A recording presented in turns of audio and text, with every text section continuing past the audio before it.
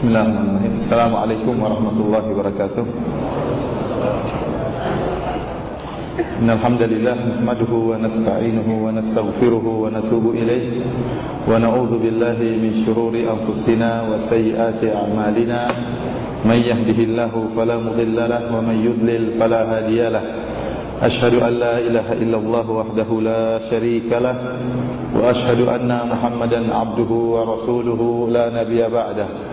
يا أيها الذين آمنوا اتقوا الله حق تقاته ولا تموتن إلا وأنتم مسلمون يا أيها الناس اتقوا ربكم الذي خلقكم من نفس واحدة وخلق منها زوجها وبث منهما رجالا كثيرا ونساء واتقوا الله الذي تساءلون به والأرحام إن الله كان عليكم رقيبا يا أيها الذين آمنوا اتقوا الله وقولوا قولا سديدا يصلح لكم أعمالكم ويغفر لكم ذنوبكم ومن يطع الله ورسوله فقد فاز فوزا عظيما أما بعد فإن أصدق الحديث كتاب الله وخير الهدى هدى محمد صلى الله عليه وسلم وشر الأمور محدثاتها فإن كل محدثة بدعة وكل بدعة ضلالة وكل ضلالة في النار.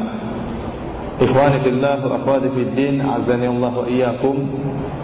Para hadirin dan hadirat yang dirahmati oleh Allah Subhanahu wa taala, sungguh berbahagia pada pagi hari ini kita bisa berkumpul di majelis yang semoga diberkahi oleh Allah Subhanahu wa taala, dan kita sangat berharap perkumpulan kita ini menjadikan kita termasuk dari orang-orang yang bertemu karena Allah, bersahabat karena Allah Subhanahu wa taala, yang dimana mereka termasuk dari orang-orang yang akan dinaungi oleh Allah Subhanahu wa taala pada hari di mana tidak ada naungan kecuali naungan Allah Subhanahu wa taala.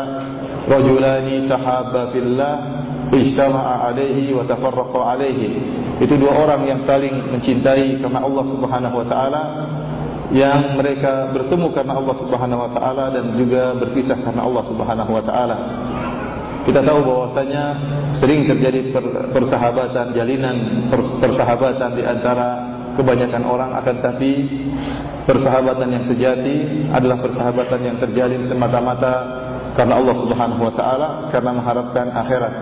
Semoga kita, ya, terutama antum sekalian yang bergabung dalam grup BB Al-Ilmu, saya tidak tahu saya anggota atau bukan, ya, tapi antum kebanyakan anggotanya. Semoga antum semua termasuk dari orang-orang tersebut yang diridhai oleh Allah Subhanahu wa taala. Dan pada kesempatan kali ini, ya, sesi pertama akan saya sampaikan tentang, yaitu fikih siam, fikih tentang berpuasa di bulan Ramadhan. Dan insyaallah sesi kedua nanti yang lebih penting lagi, yaitu tentang bagaimana amalan-amalan yang harus dilakukan oleh seorang muslim tatkala di bulan Ramadhan, yang akan disampaikan oleh Ustadz Badrul Salam hafizahullah taala. Ikhwani fillah wa akhwati fid din, azani Allah wa iyyakum.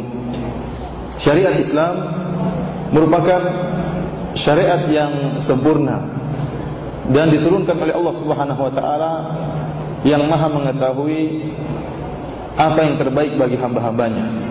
Dialah Allah Subhanahu wa taala yang lebih mengetahui apa yang terbaik bagi hamba-hambanya daripada manusia itu sendiri. Dan tidak ada syariat yang Allah turunkan kecuali di balik syariat tersebut ada hikmah-hikmah yang sangat mulia. Demikian juga syariat puasa. Allah Subhanahu wa taala berfirman, "Ya ayyuhalladzina amanu kutiba alaikumusiyam kama kutiba alal ladzina min qablikum la'allakum tattaqun." Wahai orang-orang yang beriman, diwajibkan atas kalian untuk berpuasa sebagaimana telah diwajibkan atas orang-orang sebelum kalian. La'allakum tattaqun, semoga kalian bertakwa kepada Allah Subhanahu wa taala. Kita dapati ternyata syariat siam, puasa, bukanlah syariat khusus umat Islam, bahkan telah diwajibkan oleh Allah Subhanahu wa taala terhadap umat-umat terdahulu, terhadap kaum-kaum dari nabi-nabi terdahulu. Ini menunjukkan akan pentingnya syariat puasa dan memiliki hikmah-hikmah yang sangat banyak. Para ulama menyebutkan beberapa hikmah dari disyariatkannya puasa. Di antaranya, ya, mereka menyatakan bahwasanya seorang yang berpuasa akan lebih mengerti tentang nikmat Allah Subhanahu wa taala yang Allah berikan kepadanya. Tatkala dia merasa lapar, maka dia tahu bagaimana besar nikmat kenyang. Tatkala Allah menjadikan perutnya kenyang, sebenarnya itu merupakan nikmat yang sangat luar biasa yang sering kita lupakan. Karena sebagian orang atau sebagian kita terkadang baru bisa benar-benar merasakan nikmat Allah Subhanahu wa taala tatkala nikmat tersebut ditarik atau dikurangi oleh Allah Subhanahu wa taala. Seorang baru sadar akan berharganya, bernilainya nikmat memandang tatkala matanya sakit. Seorang baru sadar akan nikmatnya kesehatan, dia bisa banyak beraktivitas, banyak ibadah yang bisa dilakukan. Kapan dia sangat sadar? Tatkala dia sakit. Ini sering dirasakan oleh sebagian orang, dan diantaranya hikmah dari berpuasa, yaitu seorang bisa sangat sadar akan pentingnya atau akan besarnya nikmat kenyang yang Allah berikan kepadanya. Kapan dia rasakan tersebut? Tatkala dia merasa lapar, tatkala menjalankan ibadah puasa. Hikmah yang lain disebutkan oleh para ulama, yaitu bahwasanya seorang yang berpuasa maka dia akan lebih perhatian terhadap orang-orang yang miskin. Dia bisa merasakan bagaimana rasa lapar yang dirasakan oleh saudara-saudaranya sama muslim yang mungkin terkadang tidak tahu apa yang harus mereka makan setiap harinya. Banyak di antara kaum muslimin yang masih dalam keadaan fakir, masih dalam keadaan miskin. Kalaupun mereka makan, mereka tidak bisa makan apa yang mereka hasratkan. Ya, uang mereka tidak cukup untuk beli makanan yang mereka inginkan. Oleh karena jika tatkala seorang berpuasa, dia bisa merasakan bagaimana ya sulitnya atau rasa lapar yang dirasakan oleh saudara-saudaranya yang kelaparan. Tatkala dia merasakan hal tersebut, maka perhatian dia terhadap saudara-saudaranya semakin besar dan akan memberi motivasi kepadanya untuk berinfak dan membantu orang-orang yang membutuhkan. Ada hikmah yang lain juga disebutkan oleh para ulama, bahwasanya sungguhnya perkara yang paling berat dialami oleh orang-orang penduduk neraka adalah rasa lapar dan rasa haus. Selain diazab oleh Allah Subhanahu wa taala dengan azab neraka jahanam, mereka dibakar. Di antara penderitaan yang mereka rasakan adalah rasa lapar yang sangat luar biasa dan rasa haus yang sangat luar biasa. Oleh karenanya Allah Subhanahu wa taala menyebutkan dalam Al-Qur'an dialog antara penduduk neraka dengan penduduk surga. Sampai-sampai penduduk neraka berkata kepada penduduk surga, "Wa nada ashabun nari ashabal jannah an afidhu alaina minal ma' aw mimma razaqakumullah." Qalu innallaha harramahuma 'alal kafirin. Tatkala penduduk neraka menyeru kepada penduduk surga, di mana kapan itu tatkala di dalam neraka, tatkala mereka merasakan rasa lapar yang amat sangat dan rasa haus yang sangat parah, sehingga mereka mengatakan, "Wahai penduduk surga, berikanlah kepada kami sebagian dari minuman kalian dan dari makanan yang Allah berikan kepada kalian." Maka penduduk surga mengatakan, "Innallaha harramahuma 'alal kafirin." Allah Subhanahu wa taala mengharamkan ya makanan ini bagi orang-orang yang kafir. Para ulama menyebutkan, tatkala seorang berpuasa, dia bersabar dengan menahan rasa lapar dan menahan rasa haus, maka kesabarannya ini niscaya akan bisa menjauhkan dia dari rasa lapar dan rasa haus yang dirasakan oleh orang-orang yang diazab di neraka jahanam. Tatkala dia mengingat bagaimana rasa lapar dan rasa haus yang akan menimpa para penduduk neraka jahanam, maka akan mudah bagi dia untuk menjalani rasa lapar dan rasa haus tatkala dia sedang melaksanakan ibadah puasa. Kemudian di antara hikmah yang disebutkan oleh para ulama juga, yaitu bahwasanya puasa dengan berpuasa melatih kita untuk mempersempit jalannya syaitan. Dan ini disebutkan oleh Syekhul Islam Ibnu Taimiyah rahimahullah, karena Rasulullah SAW bersabda, "Inna syaitana yajri min bani Adam majra dam."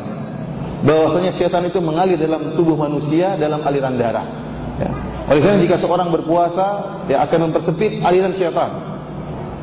Karenanya Nabi SAW pernah bersabda kepada para pemuda, "Ya ma'syaras syabab, man istata'a minkumul ba'ah falyatazawwaj." Wahai para pemuda, barang siapa yang di antara kalian mampu untuk menikah, maka menikahlah. Fa illam yastati' fa 'alaihi bis-shiyam. Barang siapa yang tidak mampu, ya kata Nabi sallallahu alaihi wasallam setelah itu, maka wajib bagi dia untuk berpuasa.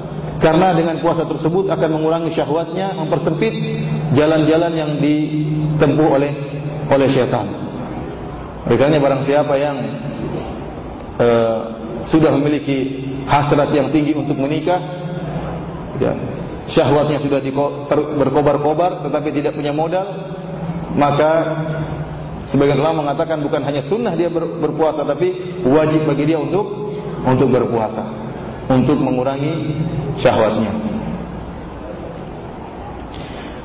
Ikhwani fillah wa akhwati fiddin azanillahu wa iyyakum, di antara hikmah juga yang disebutkan oleh para ulama tentang berpuasa, bahwasanya Allah Subhanahu wa taala ingin seorang hamba senantiasa berada dalam keberkahan.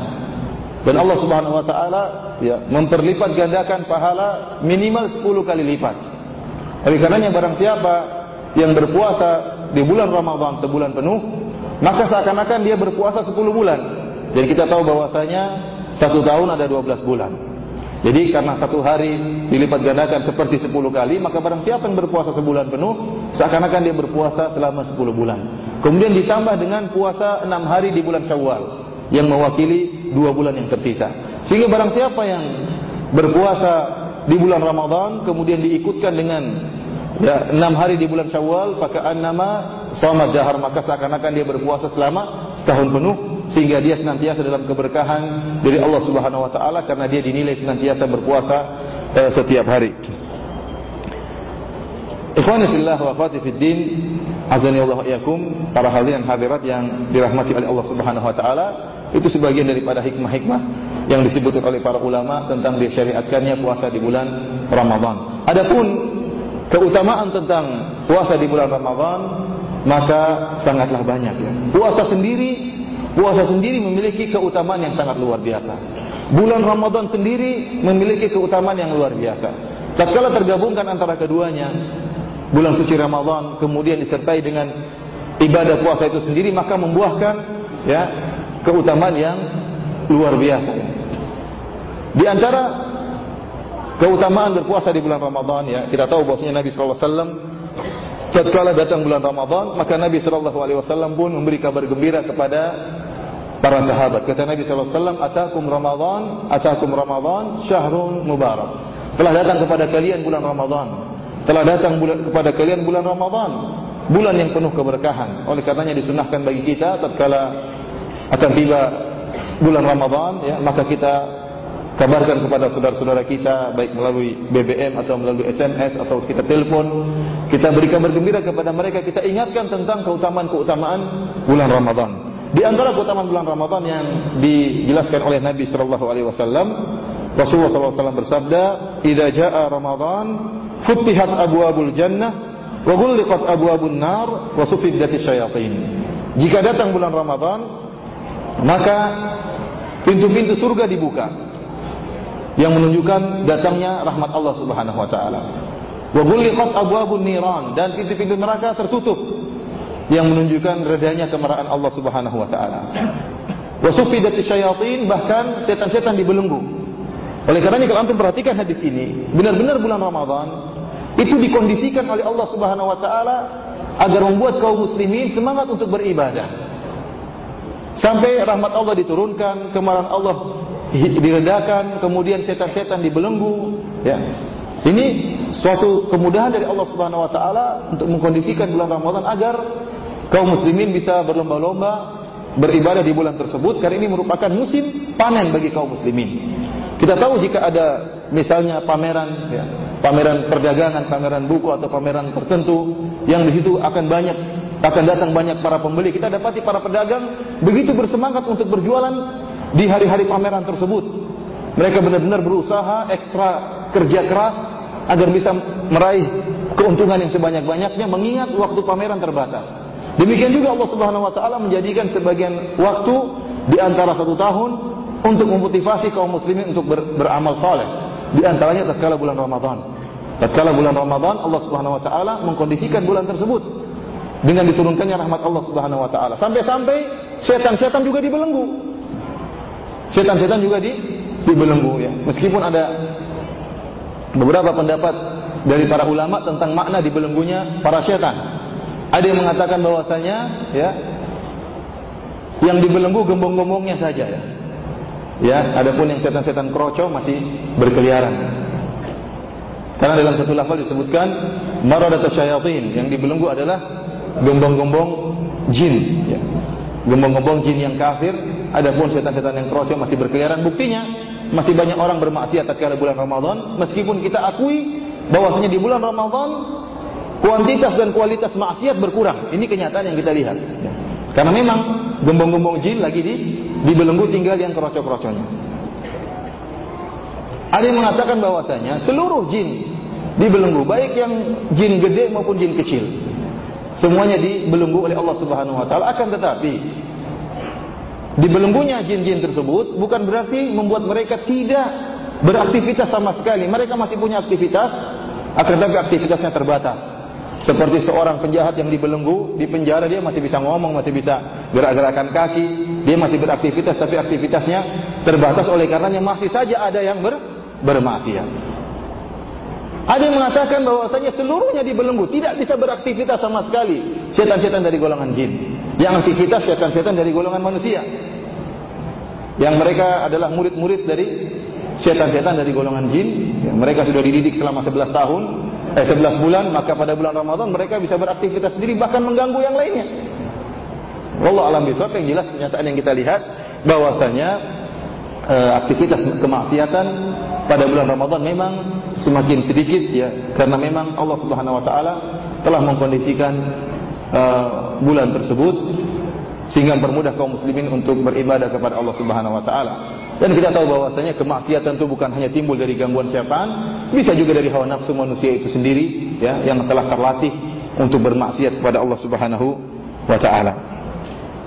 Adapun fadilah yang lain dari ibadah puasa, kata Nabi sallallahu alaihi wasallam di antaranya, man shoma yauman fi sabilillah ba'adallahu wajhahu 'anil nar 70 kharifan. Barang siapa yang berpuasa di jalan Allah sehari saja, maka Allah Subhanahu wa taala akan menjauhkan wajahnya dari neraka jahanam sejauh 70 tahun. Ini ganjaran yang luar biasa bagi orang yang berpuasa. Banyak sekali ya keutamaan berpuasa. Yang saya sebutkan tadi hanyalah sebagiannya. Adapun pahala yang hakiki, pahala yang sebenarnya dari ibadah puasa, maka tidak ada yang mengetahui kecuali hanyalah Allah Subhanahu wa taala. Rasulullah SAW bersabda dalam satu hadis yang cukup panjang, beliau mengatakan, kullu amal ibni Adam yudha'af. Seluruh amalan anak Adam dilipat gandakan pahalanya. Al-hasanatu asyru amsalha ila 700 dha'fin. Dan satu amalan kebajikan akan dilipat gandakan oleh Allah Subhanahu wa taala sampai 10 kali lipat, bahkan sampai 700 kali lipat.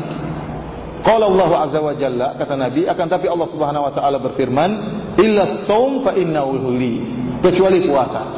Puasa itu adalah untukku.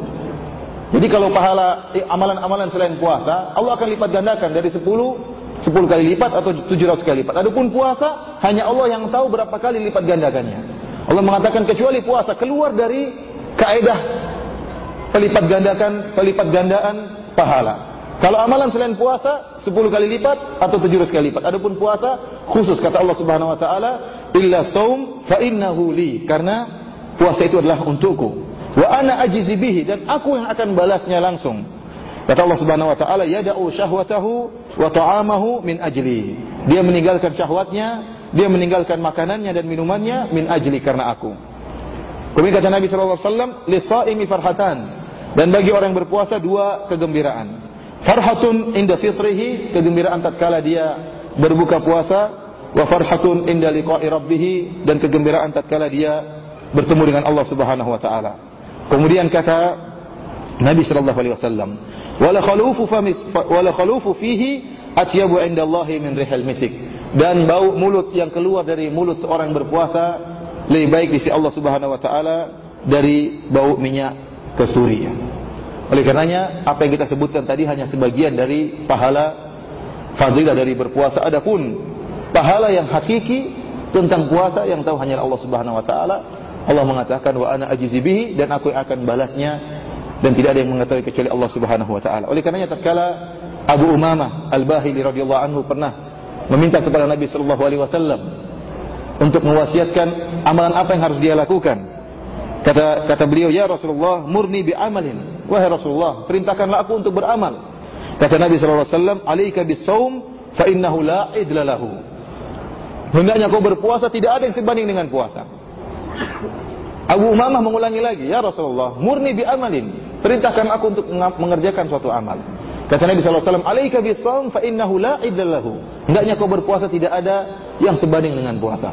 Abu Umamah mengulangi untuk ketiga kali, "Ya Rasulullah, perintahkanlah aku untuk mengamalkan suatu amalan." Dan jawabannya juga sama, kata Nabi sallallahu alaihi wasallam, "Alaika bis-shaum fa innahu la idla lahu." Hendaknya kau berpuasa, tidak ada yang sebanding dengan puasa. Jadi antara yang kita harapkan dari berpuasa adalah ampunan Allah Subhanahu wa taala. Ikhwani fillah, azani Allah wa iyyakum. Kalau kita renungkan tentang dosa-dosa yang kita lakukan, tentunya sangatlah banyak ya. Dan tidak ada di antara kita yang terlepas dari dosa, baik dosa yang dilakukan oleh lisan ataupun dari jawari, anggota tubuh, dan juga dari pandangan. Terlalu banyak dosa yang kita lakukan. Di antara kesempatan untuk bisa terampunnya dosa-dosa kita adalah dengan berpuasa. Oleh karena Allah Subhanahu wa taala berfirman dalam Al-Qur'an, kata Allah Subhanahu wa taala, "Was-shaimina was-shaimat." Dan para lelaki yang berpuasa dan para wanita yang berpuasa. Kemudian kata Allah Subhanahu wa taala di akhir ayat, "A'adallahu lahum maghfiratan wa ajran 'azima." Allah Subhanahu wa taala siapkan bagi mereka ya maghfiratan, ampunan Allah Subhanahu wa taala, dan ajran 'azima, dan pahala yang sangat besar.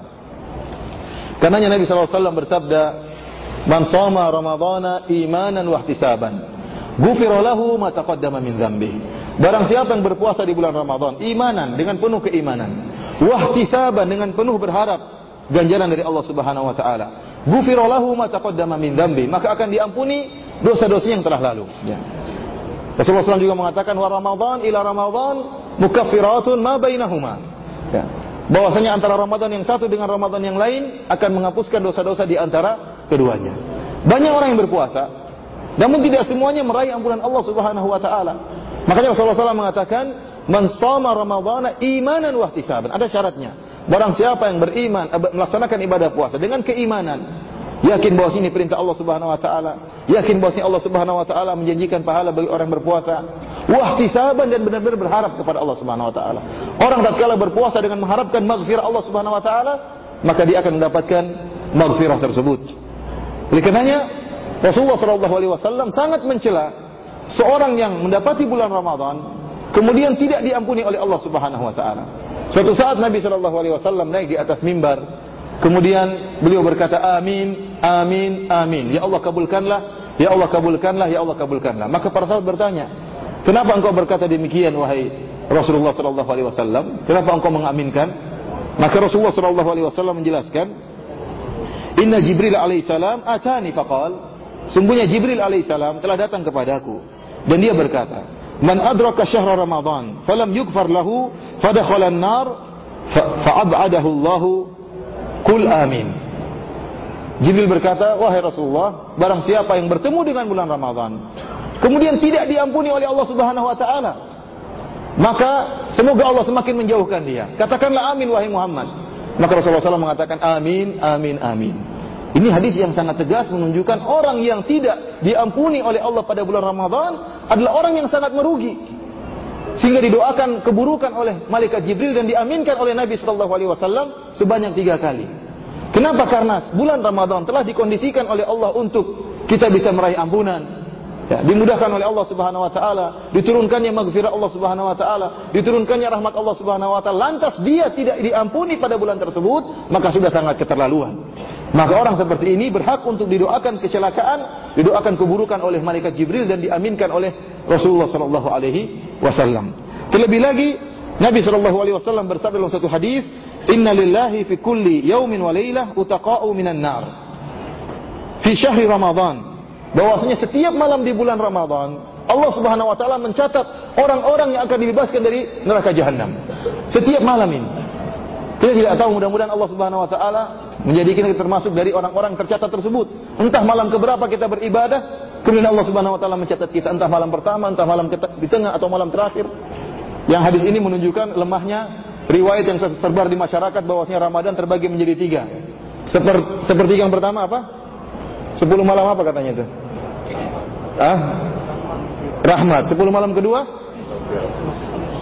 maghfirah. 10 malam ketiga dibebaskan dari neraka jahanam. Kita bilang tidak benar. Dari malam pertama sampai malam terakhir semuanya rahmat Allah, semuanya ampunan Allah, dan semuanya pembebasan dari neraka jahanam. Makanya Nabi sallallahu alaihi wasallam mengatakan, "Wa dzalika fi kulli lailah." Dan pembebasan orang-orang dari neraka jahanam ini berlaku setiap malam. Setiap malam di bulan Ramadan. Kita berharap semoga kita termasuk dari orang-orang yang diampuni oleh Allah Subhanahu wa taala di bulan Ramadan dan dibebaskan dari azab neraka jahanam.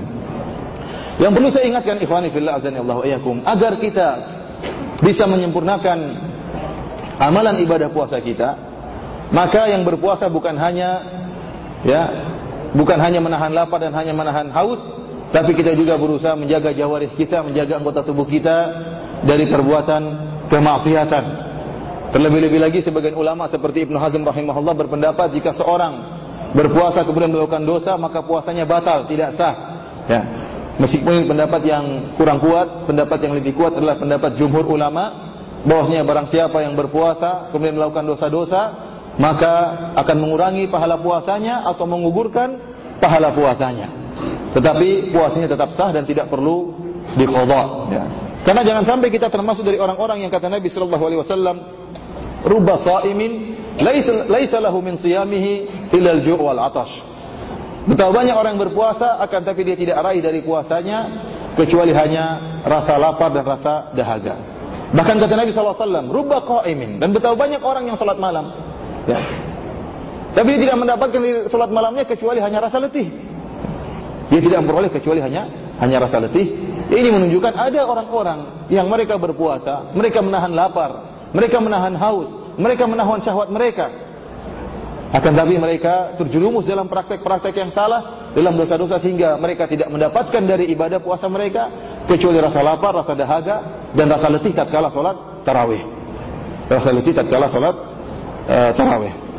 Oleh karena saya ingatkan juga kepada para ibu-ibu, tatkala bulan Ramadan, ya, di antara bentuk berbakti kepada suami adalah menyiapkan santapan sahur dan juga santapan berbuka. Akan tapi jangan sampai israf, berlebih-lebihan, ya. Jangan sampai israf, berlebih-lebihan sehingga waktunya, habisnya, banyaknya untuk menyiapkan makanan. Dari pagi sudah pergi ke pasar beli barang macam-macam, kemudian masaknya dengan 10 model, judul makanannya ada 10, ya.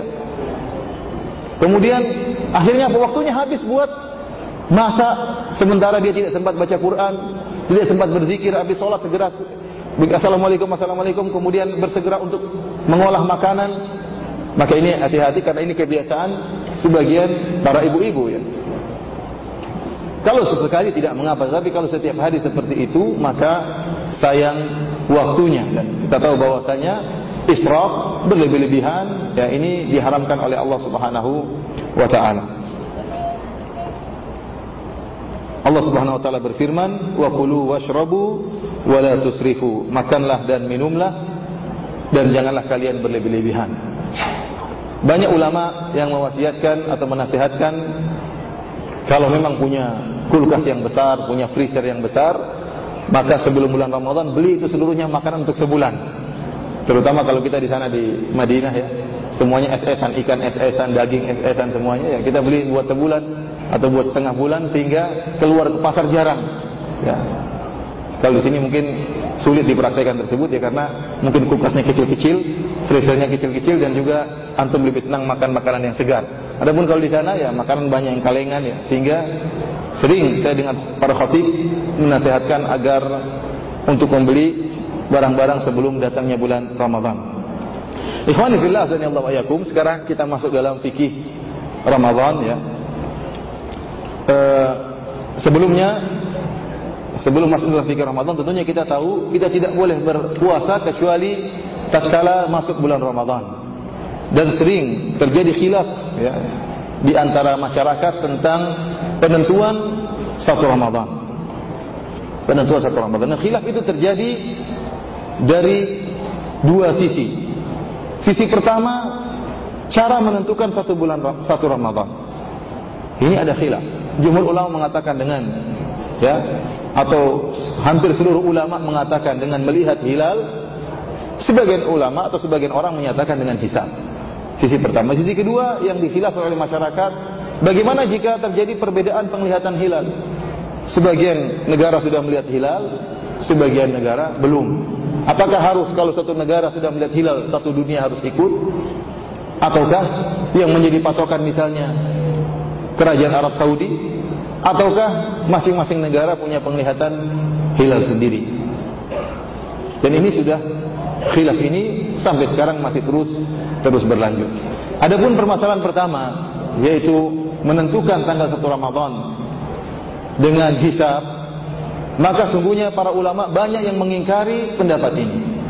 Bahkan banyak yang mengatakan bahwasanya menentukan hilal dengan hisab merupakan suatu perkara yang batil. Oleh karenanya banyak ulama yang menyatakan ijma, bahwasanya para ulama telah berkonsensus bahwasanya hisab tidak bisa dijadi patokan. Ijma ulama dan tidak boleh menyelisih ijma. Di antara para ulama yang menukilkan tentang ijma ulama, bahwasanya para ulama telah berkonsensus tidak boleh menentukan hilal atau menentukan 1 Ramadan dengan hisab. Di antaranya dinukil oleh Ibnul Munzir menukil ijma tentang hal ini, tidak boleh pakai hisab.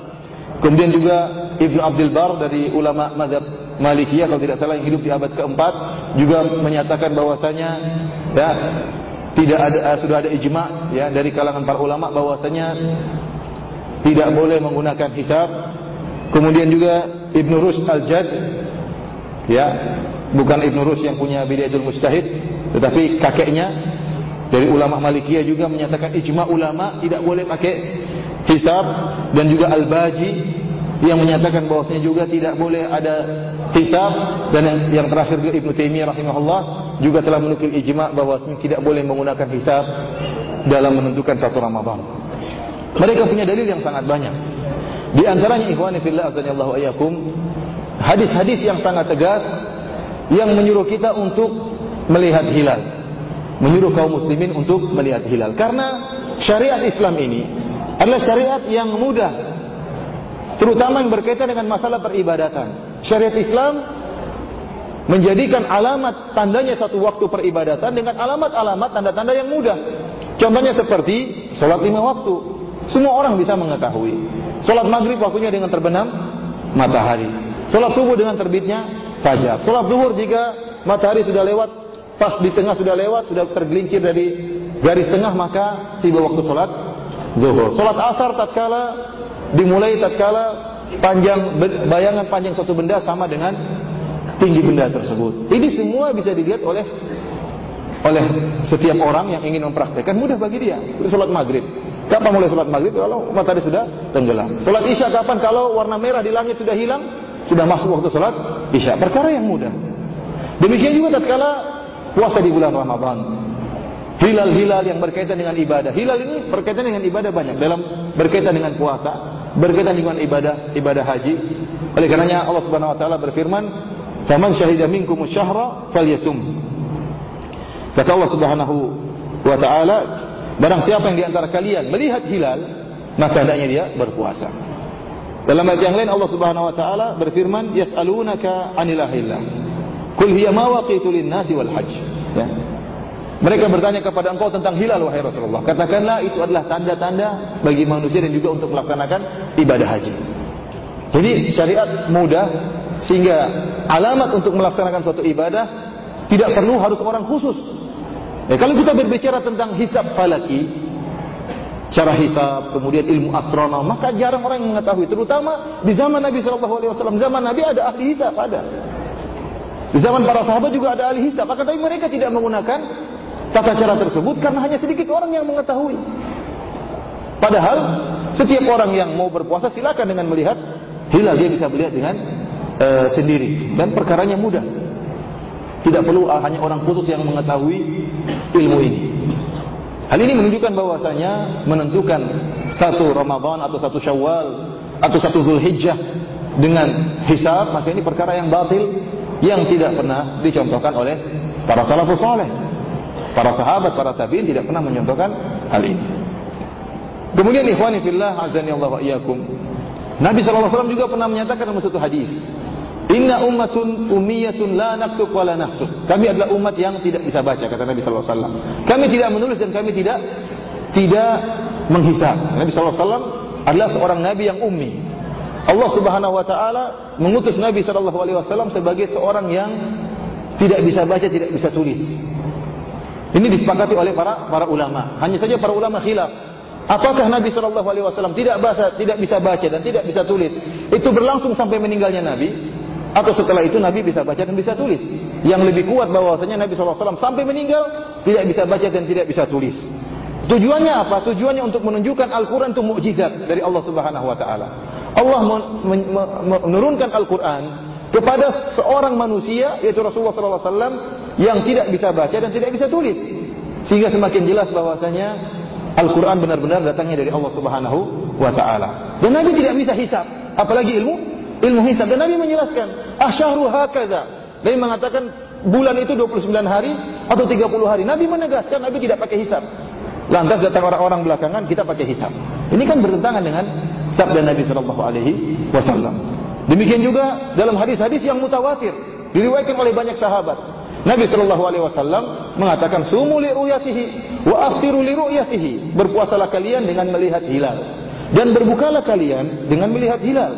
Fa in ghubbiya alaikum fa akmilul iddata Sya'ban 30. Kalau ternyata ada awan yang menutup hilal, maka penuhilah bulan Sya'ban 30 hari. Ini hadis yang lafal seperti ini diriwayatkan oleh banyak sahabat. Dari Abu Hurairah radhiyallahu taala anhu, dari Aisyah radhiyallahu taala anha, dari Umar bin Khattab radhiyallahu taala anhu, dari Ali bin Hatim radhiyallahu taala anhu. Ya.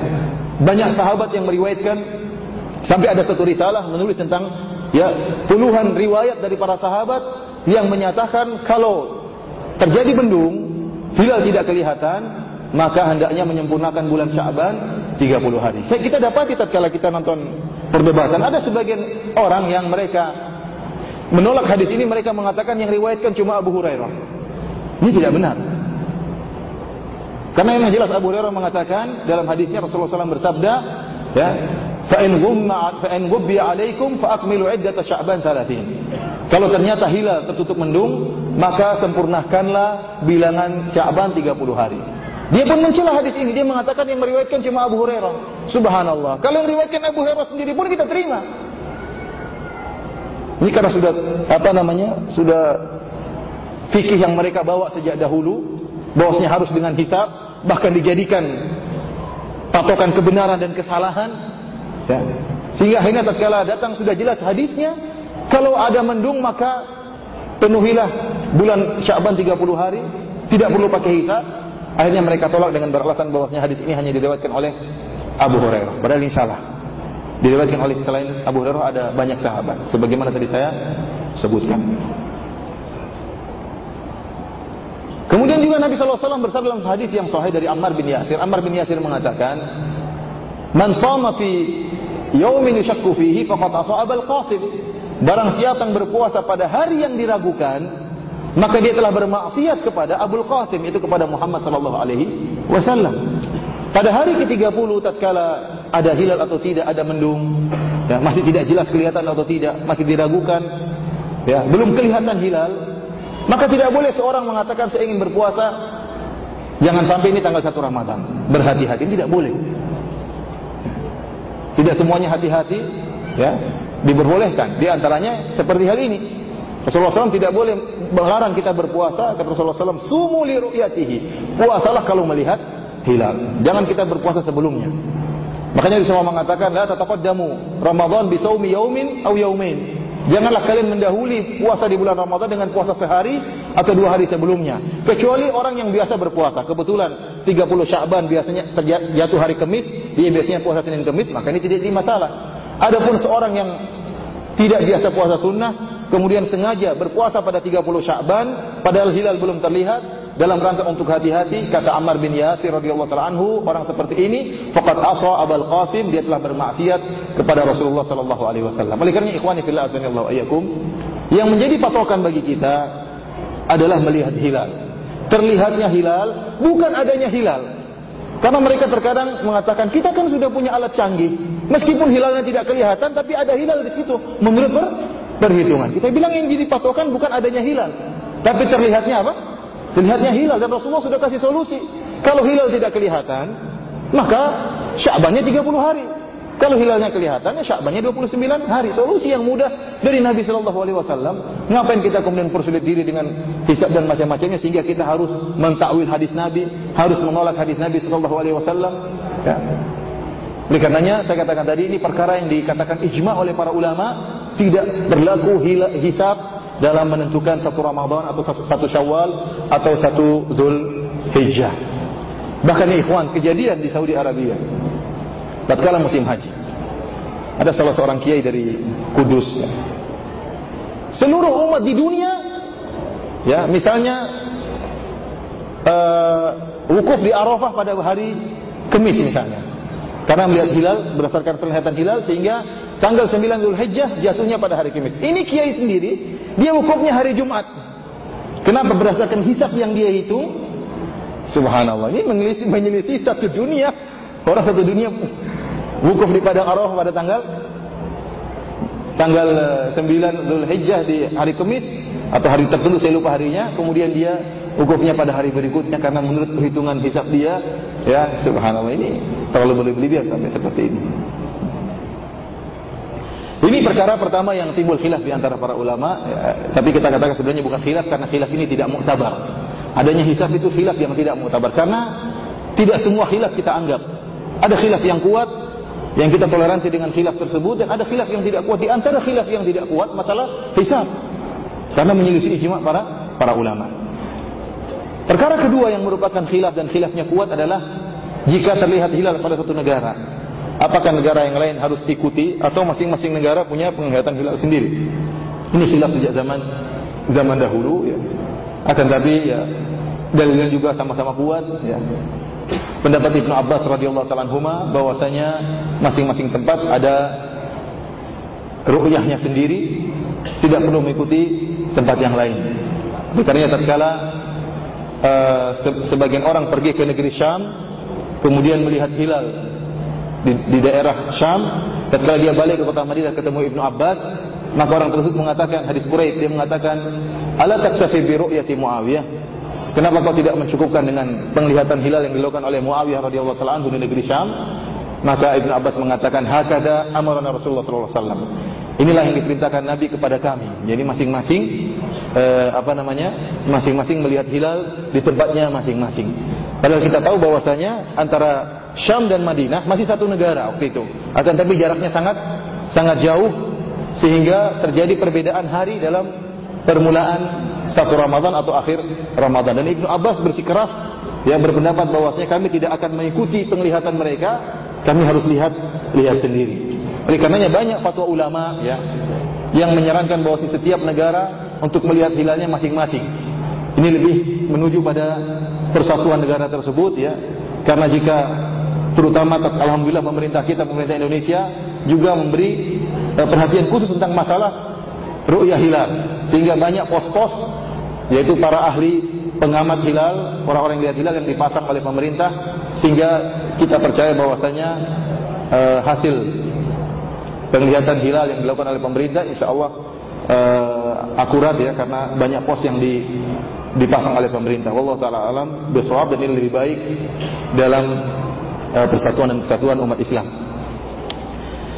Ikhwani fillah azanillahu wa iyyakum. Perkara berikutnya adalah tentang berniat. Tatkala seorang hendak melaksanakan ibadah puasa, maka tentunya dia harus berniat. Dan kalau puasa wajib, maka dia harus berniat sebelum terbit fajar. Rasulullah sallallahu alaihi wasallam bersabda, "La yasumu illa man ajma'a as-siyam qabla al-fajr." Tidak boleh berpuasa kecuali seorang yang sudah bertekad untuk atau pasang niat sebelum terbit fajar. Barang siapa yang tidak terbetik dalam hatinya ingin puasa besok, kemudian dia tidak terbetik dalam hatinya untuk berpuasa besok, kemudian dia berpuasa keesokan harinya, maka puasanya tidak sah. Dia harus pasang niat sejak malam. Berbeda dengan puasa sunnah. Orang yang berpuasa sunnah, maka dia boleh niat puasa di siang hari, dan ini sebagaimana yang sering dialami oleh Nabi sallallahu alaihi wasallam. Nabi sallallahu alaihi wasallam tatkala ingin puasa sunnah terkadang di pagi hari atau di siang hari bahkan. Nabi SAW bertanya kepada istrinya seperti Aisyah, kata Nabi SAW, hal indakum qada, ada siap enggak makan siang? Kata Aisyah, tidak ada. Kata Nabi SAW, wa illa fa inni shaim, kalau gitu saya puasa. Tidak ada makan siang. Bahkan dalam hadis lain kata Nabi SAW, qad kuntu asbahtu shaiman. Tidak ada makanan, saya tadi pagi sudah berpuasa. Oleh karenanya barang siapa yang puasa sunnah, tidak disyaratkan untuk berniat sejak malam hari. Dia boleh berniat siang hari, tapi dengan syarat paginya dia belum makan. Ya. Dengan syarat paginya dia belum makan. Misalnya bangun-bangun ya dalam keadaan belum makan, kemudian asal lebih baik puasa aja lah. Baru niat jam 10. Jam 10 dia baru berniat untuk melaksanakan ibadah puasa. Maka pahalanya mengalir dari jam 10 sampai terbenam matahari. Kapan dia mulai niat, maka tatkala itu dia berpuasa. Adapun puasa wajib, maka dia harus berniat sejak malam berdasarkan sabda Nabi sallallahu alaihi wasallam tadi. Tentunya kita tahu bahwasanya tatkala berniat puasa tidak perlu kita mengatakan ya nawaitu sauma ghadin ya, sebagaimana yang diajarkan oleh Ibn Upin ya, jangan diikuti itu. Nawaitu sauma ghadin itu an ada'i fardhu syahri ramadhana hadhihi sanata terus apa? Lillahi ta'ala. Ini tidak pernah dicontohkan oleh Nabi sallallahu alaihi wasallam. Dan ini sudah saya singgung pada pertemuan-pertemuan sebelumnya tentang masalah talaffuz bin niyyah, melafalkan niat, ini tidak pernah dicontohkan oleh Nabi sallallahu alaihi wasallam. Jangankan dalam hadis yang sahih, dalam hadis yang lemah pun tidak ada. Jangankan hadis yang lemah, hadis palsu pun tidak ada ya. Dulu orang yang bikin hadis palsu belum terpikir untuk membuat lafal bin niyyah. Tidak ada hadis palsu pun yang menyatakan Rasulullah mengatakan harus melafalkan niat. Dan tidak perlu, karena seorang yang ingin melafalkan niat, apa fungsi dia melafalkan niat? Toh yang menjadi patokan adalah di hati. Yang jadi patokan di hati bukan lisannya. Kalau lisannya mengatakan saya sholat ikhlas karena Allah Subhanahu wa taala, tapi dia riya, tidak bermanfaat ucapannya. Oleh karena sebagian ulama mengatakan, kamu itu mau melafalkan niatnya apa? Mau mengabarkan dirimu sendiri atau mengabarkan orang di sampingmu? Kalau ingin mengabarkan dirimu sendiri, buat apa? Kalau ingin mengabarkan orang di sampingmu, dia juga tidak ingin tahu. Mau sholat apa terserah kamu, dia tidak ingin dengar. Atau ingin mengabarkan Allah Subhanahu wa taala. Oleh karena tidak perlu melafalkan niat. Akhirnya apa? Timbul was-was dalam ibadah. Sampai orang tatkala mau sholat terkadang susah sekali. Usolli enggak jadi. Usolli jadi repot. Ini kejadian sering. Kadang dia sebelum sholat dia qul a'udzu birabbin nas, malikin nas, ilahin nas, biar setannya lari. Biar dia ikhlas tatkala apa? Ini sering terjadi, kita lihat sendiri orang seperti ini. Bahkan kejadian pernah kejadian di Solo, ada seorang yang dia sholat kebetulan 2 lantai, akhirnya dia Allahu Akbar enggak jadi. Tertahan lama dia perbaiki niatnya. Begitu Allahu Akbar, dia mau takbiratul ihram, orang pada ruku semuanya. Karena disangka dia tadi sudah takbiratul ihram, padahal tadi enggak jadi. Timbul was-was yang ya melanda seseorang ya karena seperti ini. Ya. Sampai salah seorang ulama menyebutkan kisah tentang seorang yang dia berniat tatkala salat, dia mengatakan harusnya kita mengatakan usolli fardhu dhuhri 4 raka'atin adaan makmuman lillahi ta'ala. Artinya bagus, aku berniat salat zuhur 4 rakaat sebagai ada bukan qadha, sebagai makmum ikhlas karena Allah Subhanahu wa taala. Mantap ini. Kurang di masjid mana, imamnya siapa? Tapi sudah mantap ini. Mustaqbilal kiblah, kadang lengkap ya. Usolli fardhu dhuhri 4 raka'atin mustaqbilal kiblah. Semua syarat dia sebutkan. Ya Allah, saya salat duhur 4 rakaat. Ya Allah sudah tahu 4 rakaat, tidak perlu disebut. Kemudian menghadap kiblat, ya sudah, menghadap kiblat apa lagi disebut. Kemudian apa? Sebagai makmum karena engkau ya Allah lillahi ta'ala. Adaan bukan qadha. Ada orang yang salah ucap, dia mengatakan azaan pakai zal, bukan huruf dal. Azaan dalam bahasa Arab artinya sebagai penggangguan. Kalau adaan, ada bukan qadha. Akhirnya diceritakan ada seorang yang tersinggung di samping. Azaan lillah, dia tersinggung dengan ucapan itu. Dia mengatakan benar, gangguan lillah bagi Allah, bagi Rasulnya, bagi seluruh orang yang sholat di sini, kata. Terganggu dengan lafal niatmu tersebut. Sampai sering kita dapati orang awam, tatkala dia mau jamak, dia bingung karena bagaimana niat jamak susah. Jamak takdim, kemudian qasar, gimana niatnya, bingung. Gimana caranya ini? Padahal Padahal syarat sah salat. Ini di antara kesalahan-kesalahan. Oleh karena ini hanya diriwayatkan dari awal yang mencetuskan pelafalan niat adalah Abu Abdullah Az-Zubairi dari mazhab Syafi'i, tapi dia salah paham tentang perkataan Imam Nawawi, perkataan Imam Syafi'i dalam kitab Al-Um. Imam Syafi'i mengatakan bahwasanya kalau salat tidak sah kecuali dengan ucapan illa bin nutq. Maksud Imam Syafi'i adalah takbiratul ihram, bukan melafalkan niat. Dan ini dibantah oleh Imam Nawawi. Imam Nawawi adalah muhaqqiq, yaitu muhaqqiq orang yang paling canggih dalam mazhab Syafi'i dalam menentukan mazhab, dan dia membantah pendapat ini. Oleh yang kita mengatakan kalau mazhab Syafi'i ingin mengikuti pendapat Imam Nawawi dalam hal ini, maka tidak melafalkan niat. Ikhwani fillah wa akhwati fiddin azani Allah wa iyyakum. Jika seorang sudah berniat, maka jangan lupa dia untuk makan sahur ya. Makan sahur ya, sunnah yang sangat dianjurkan. Kata Nabi SAW, tasahuru fa inna fis sahuri barakah. Bersahurlah kalian karena dalam sahur itu ada keberkahan. Dalam sahur itu ada keberkahan. Bahkan dalam satu hadis kata Nabi SAW, al-faslu ma baina siyamina wa siyami ahli kitab akalatus sahur. Kata Nabi SAW, pembeda antara puasa kita dengan puasa ahlul kitab adalah makan sahur. Ini menunjukkan bahwasanya sahur adalah sunnah yang sangat ditekankan, sampai menjadi pembeda antara puasa kita dengan puasa ahlul kitab. Dan disunnahkan kita mengakhirkan apa? Mengakhirkan sahur. Jangan kita sahur jam 2 malam, ya, jam 3 malam. Kita berusaha sahur menjelang azan subuh.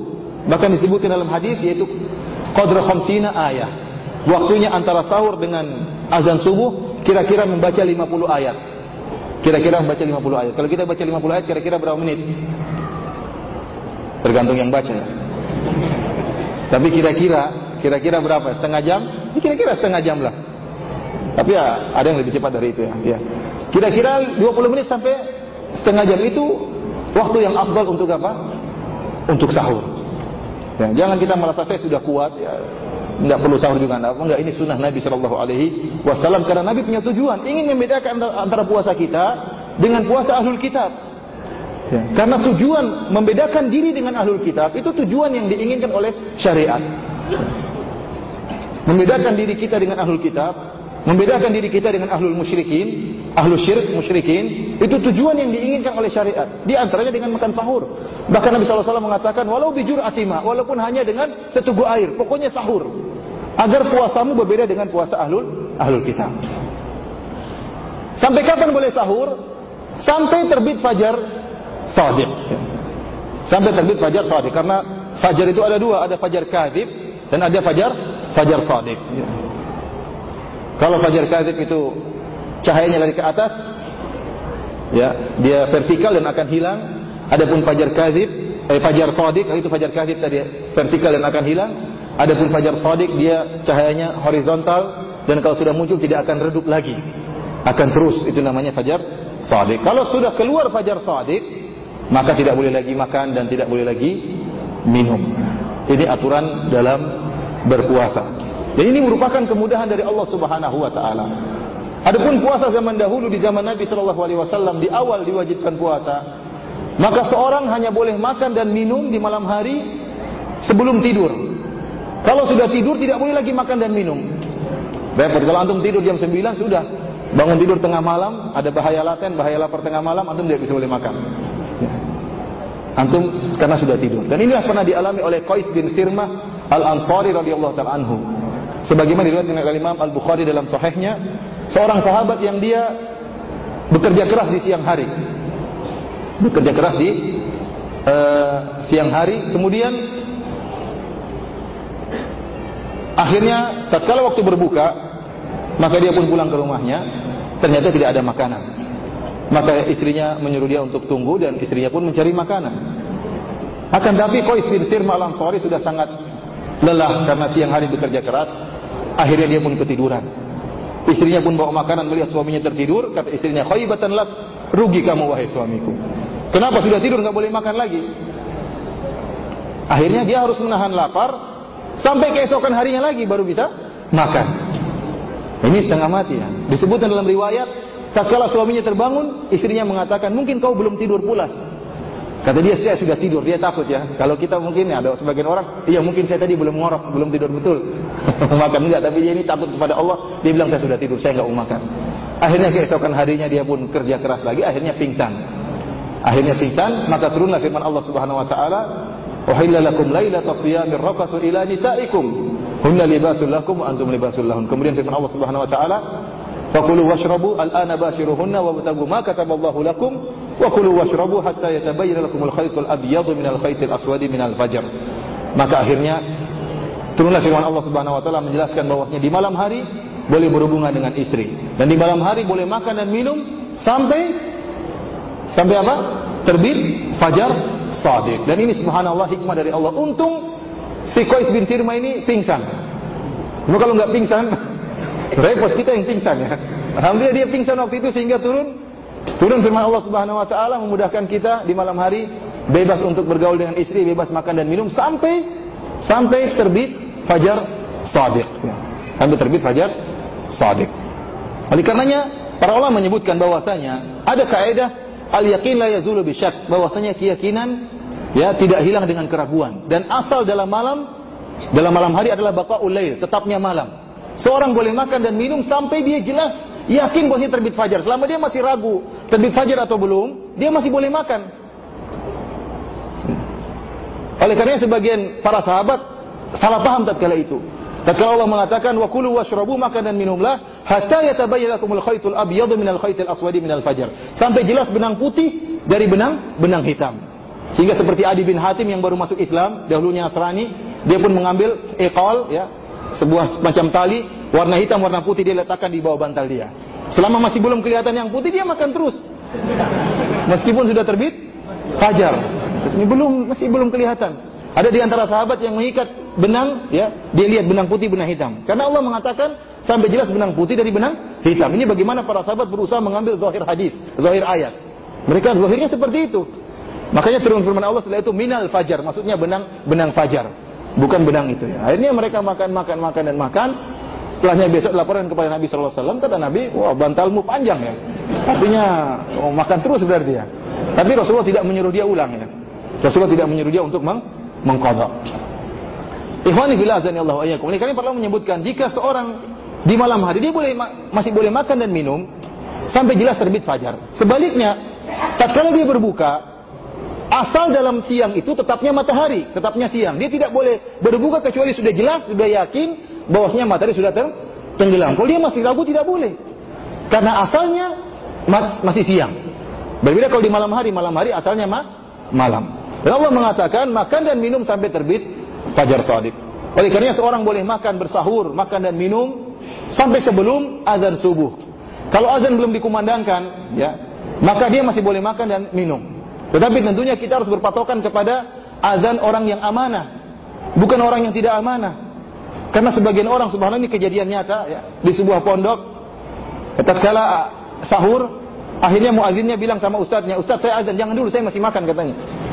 Gimana? Jadi fajar shadiqnya muncul kalau sudah kenyang dia, baru keluar fajar shadiq. Ini subhanallah, ini kenyataan, saya bicara kenyataan. Ini main-main dengan azan, tidak boleh. Ya, kita harus berpatokan kepada orang yang amanah. Kalau sudah dikumandangkan azan, maka tidak boleh kita makan dan minum, kecuali kalau mungkin ada segelas air di tangan kita minum. Ini rukhsah dari Nabi sallallahu alaihi wasallam.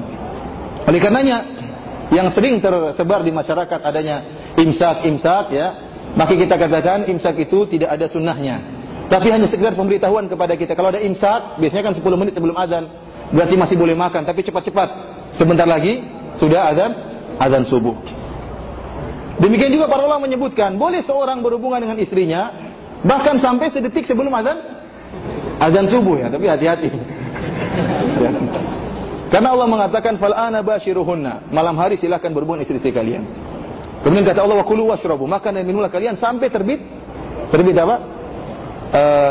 Fajar shadiq. Ini masih boleh berhubungan dengan istri. Karenanya Nabi sallallahu alaihi wasallam disebut dalam hadis Aisyah radhiyallahu taala anha dan Ummu Salamah, adrakahul fajar wa huwa junub.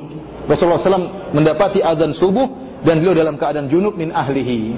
Rasulullah SAW pernah mendengar dikumandangkan azan subuh dan beliau dalam keadaan junub, kemudian beliau mandi, kemudian baru salat subuh ya. Ini ikhwan yang berkaitan dengan sahur, jadi disunahkan seorang mengakhirkan sahurnya ya sekitar 50 ayat, ukuran waktu membaca 50 ayat. Ya, antum lihat bagaimana para salaf dahulu ya, mereka menghitung waktu dengan ayat. Ya, kalau film-film kungfu dengan apa? Minuman arak katanya. Ini menunjukkan bagaimana kebiasaan yang buruk. Ya. Ya, orang Cina katanya dengan minuman secangkir arak atau berapa minum kita secangkir kopi ya. Ini enggak. Para sahabat dulu dengan apa? Dengan ayat. Ukuran 50 ayat. Menunjukkan bagaimana perhatian mereka dengan Al-Quranul Karim. Ikhwani fil azani Allah wa iyyakum. Ya. Kemudian seorang tatkala berpuasa maka diwajibkan bagi dia untuk menjauhi perkara-perkara yang bisa membatalkan puasa.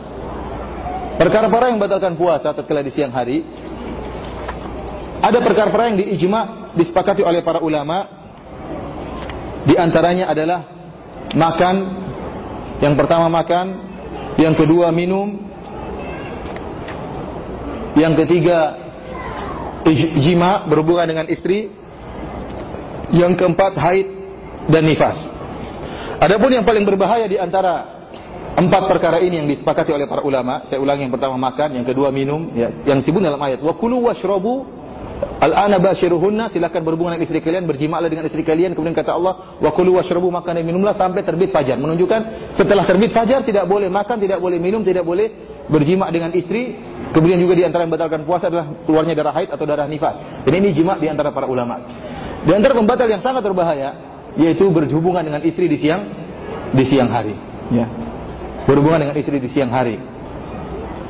Karena ini melanggar kehormatan bulan suci Ramadhan. Dan barang siapa yang melakukan dengan sengaja berhubungan dengan istrinya di siang hari, maka dia telah melakukan dosa besar. Pertama, dia melakukan dosa besar. Yang kedua, dia harus bayar kafarah. Ya, kafarahnya berat. Ya, tebusannya berat. Yang ketiga, dia harus mengqadha. Ya.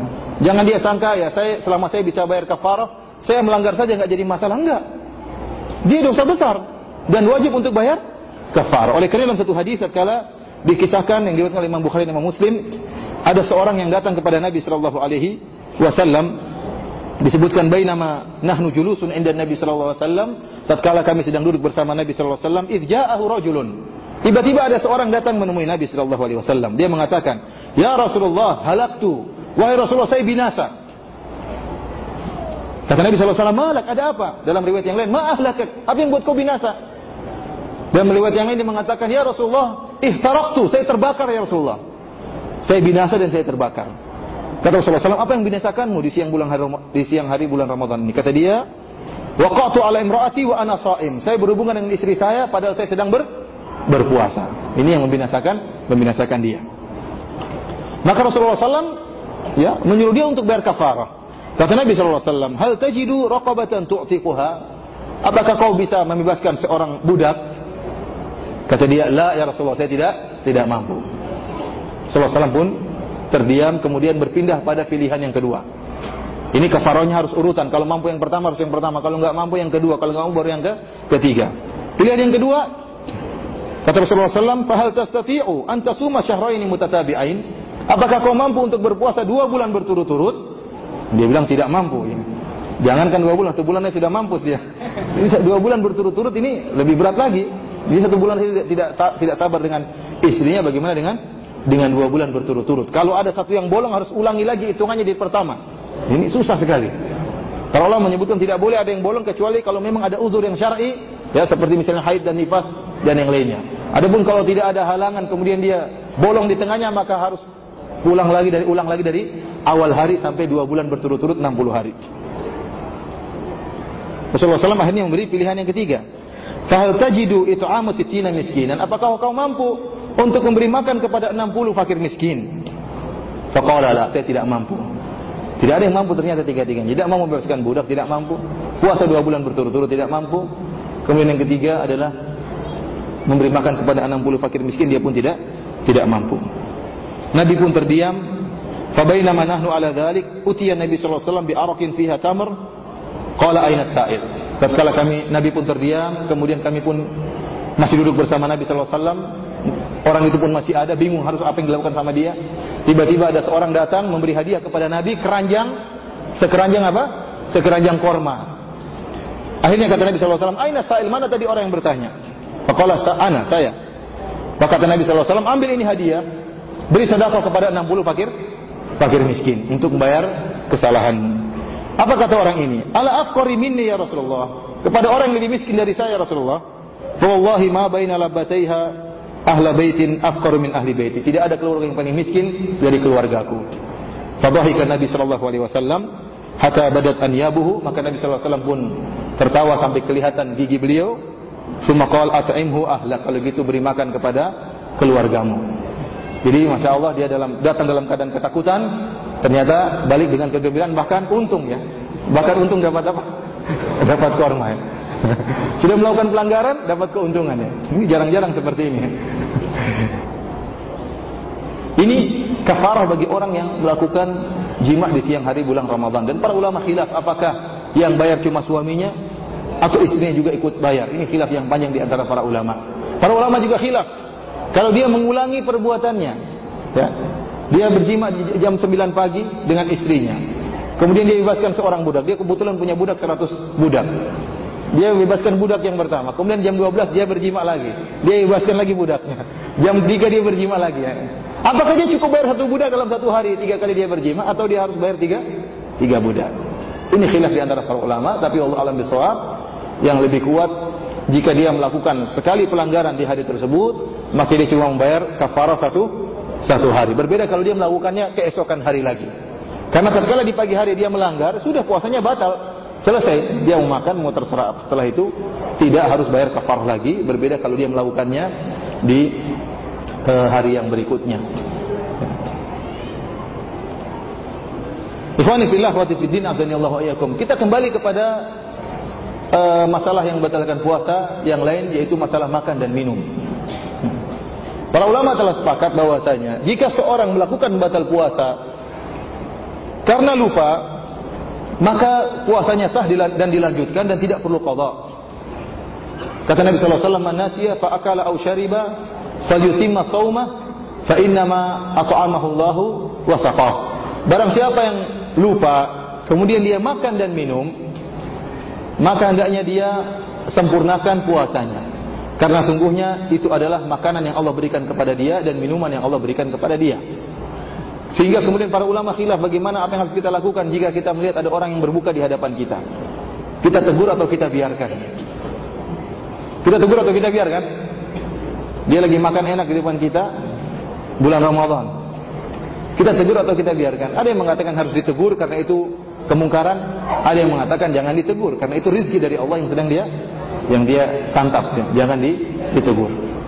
Intinya kalau seorang lupa, ya, maka dia lanjutkan puasanya. Akan tapi sebagaimana kita ketahui bahwasanya lupa tidak bisa dibuat-buat. Lupa tidak bisa dibuat-buat. Ya, kalau seandainya ada ustadz yang mengatakan kalau seandainya lupa itu bisa dibeli di supermarket, saya sering beli lupa itu. Cuma lupa tidak dijual. Ya. Apalagi kalau lupa sampai berhubungan dengan istri. Ya. Karena sebagian ulama mengatakan kalau seorang berhubungan dengan istrinya dalam keadaan lupa, maka puasanya sah. Puasanya sah dan tidak perlu bayar kafarah. Tapi mungkinkah lupa antara suami dan istrinya? Ini yang sulit dibayangkan. Kalau suaminya lupa, istrinya mungkin pura-pura lupa. Tapi kalau sengaja lupa dua-duanya, ini luar biasa ini. Benar-benar lupa dua-duanya ya. Ini kondisi yang sangat sulit ya. Tapi ya mungkin saja ya. Mungkin saja, kita nggak tahu ya. Kita tidak mengatakan mustahil, tapi mungkin saja ya. Meskipun kemungkinannya kecil. Tapi kalau seandainya terjadi suami dan istri lupa berjima di bulan Ramadhan, ya, ingatnya di tengah jalan atau setelah selesai, aduh, maka puasanya sah dan tidak perlu bayar kafarah. Lupa kalau mereka sedang berpuasa. Para ulama juga membicarakan tentang pembatal-pembatal puasa yang berkaitan dengan zaman sekarang ini. Yang berkaitan dengan zaman sekarang ini. Banyak perkara-perkara yang disebutkan oleh para ulama tentang pembatal-pembatal puasa di zaman modern ini.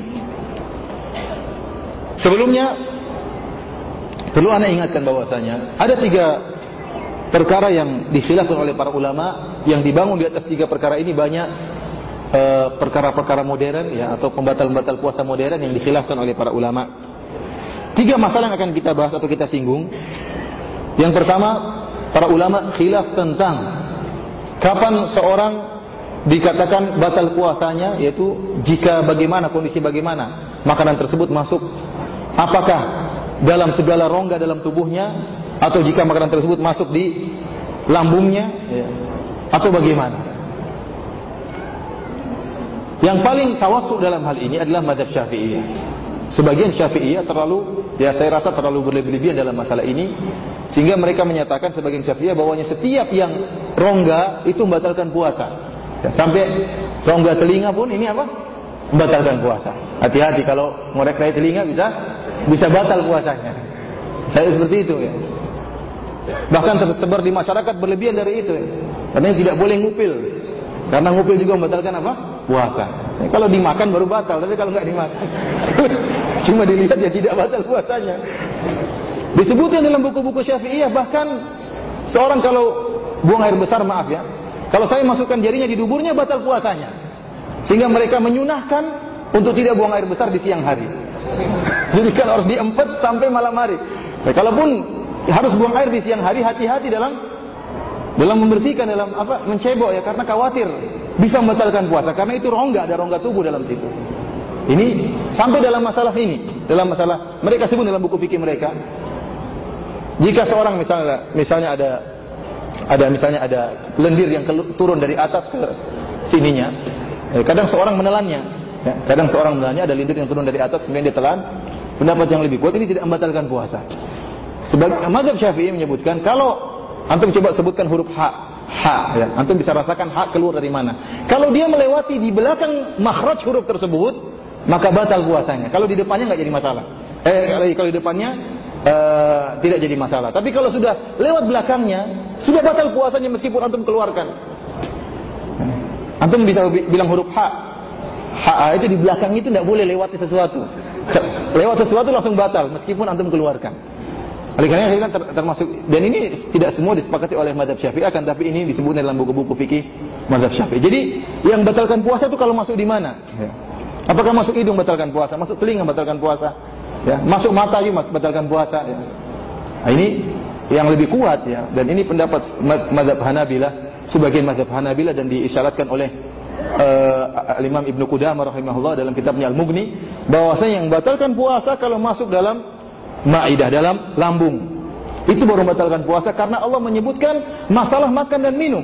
Makan dan minum itulah sesuatu yang masuk ke dalam lambung, kemudian diserap saripatinya oleh darah ya. Itu yang membatalkan puasa. Adapun kalau masuk dalam lubang-lubang yang lain, selama tidak sampai ke dalam dalam lambung, maka tidak membatalkan puasa. Ini pendapat yang lebih kuat, wallahu ta'ala alam bisawab. Masalah khilaf yang kedua tentang permasalahan ini yang disebut oleh Ibnu Rushd ya, dalam kitabnya Bidayatul Mujtahid ya, bahwasanya para ulama juga khilaf tentang sesuatu yang masuk. Apakah setiap sesuatu yang masuk itu membatalkan puasa? Taruhlah ada orang masuk kelereng, dikeluarin lagi, batal nggak puasanya? Ya. Ada yang mengatakan segala sesuatu yang masuk, misalnya antum tidak sengaja lagi ketawa terus masuk, tahu-tahu masuk kerikil, telan. Ya. Kerikil ini bukan nasi, bukan apa. Masuk, batal puasa atau tidak? Sebenarnya Allah mengatakan batal. Segala sesuatu yang masuk, batal. Namun pendapat yang lebih kuat, yang membatalkan adalah disebut makanan. Karena Allah mengatakan, wa kulu washrabu, yang tidak boleh adalah makan dan minum. Dan tidak ada yang mengatakan bahwasanya batu itu makanan. Ya. Beling itu makanan, kecuali kuda lumping. Tapi kalau manusia normal, itu bukan makanan. Ya. Makanya kalau ada masuk beling, itu bukan makan. Cuma orang bodoh yang masukin beling, kemudian mengeluarkan lagi. Ya. Tapi itu bukan makan. Oleh karenanya pendapat yang kedua yang benar. Ini kita harus antum pahami. Karena setelah ini saya akan menyebutkan masalah-masalah modern yang berkaitan dengan permasalahan ini. Jadi pertama kita katakan tadi, yang membatalkan kalau masuk di mana? Di lambung. Tidak semua rongga kemudian batalkan puasa. Yang kedua, yang batalkan puasa adalah yang bersifat apa? Makanan. Bukan sembarangan logam masuk kemudian batalkan puasa, enggak. Tapi yang bersifat makanan. Yang ketiga, khilaf juga di antara para ulama. Apakah lubang, artinya beberapa bagian dari tubuh itu masuk ke dalam, punya saluran sampai ke lambung atau tidak? Contohnya mata. Mata ini kalau kita letakkan tetes air mata, apakah dia punya saluran sampai ke lambung? Ini juga dibersihkan oleh para ulama. Demikian juga telinga. Ya. Kalau antum masukkan air, apakah bisa air tersebut masuk ke lambung. Kalau hidung sampai ya. Kalau hidung sampai. Tapi kalau telinga, kemudian mata, ya, apakah sampai? Kemudian juga misalnya ada pengobatan yang dimasukkan melalui kateter ya kata orangnya. Yang dimasukkan melalui kemaluan, apakah juga bisa sampai ke lambung ya? Wallahu a'lam bishawab ya, berdasarkan apa yang saya baca, tidak semua punya saluran sampai kemana? Ke lambung. Hidung iya, mulut iya, tetapi kalau mata enggak. Mata enggak, dan telinga juga enggak, kecuali kalau ada bolongan di dalamnya, ya mungkin masuk ke lambung. Tapi kalau telinganya normal, maka antum masukin air akan keluar lagi, tidak masuk ke dalam kerongkongan dan masuk ke dalam lambung. Ini 3 masalah yang penting. Setelah itu kita akan bahas beberapa perkara yang ada di zaman modern ini, apakah membatalkan puasa atau tidak. Yang pertama, masalah yang kita sebutkan tentang masalah bukhah rabu, yaitu yang alat buat asma. Apa namanya bahasa Indonesia itu? Bukan yang bukan pilek, bukan, yang buat asma. Inhaler juga namanya. Yang isi oksigen, kemudian orang lagi sesak napas disedot, kemudian dihirup, kemudian legalah dadanya. Ini disebut dalam bahasa Indonesia apa? Inhaler. Anda nggak tahu ya. Pokoknya kalau bahasa Arab namanya bakhahu rabbu. Jadi dalam rangka untuk menghilangkan asma. Ini membatalkan puasa atau tidak? Maka terjadi khilaf di antara para ulama sekarang. Ulama dahulu tidak khilaf karena memang belum ada alat tersebut. Yang ada di zaman sekarang, sehingga khilaf di antara para ulama zaman sekarang.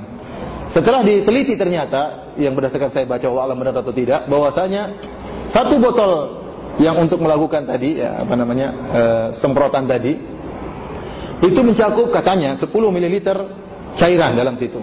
Dan itu bisa untuk melakukan 200 kali semprotan. Orang yang sakit bisa 200 kali disemprot seperti ini.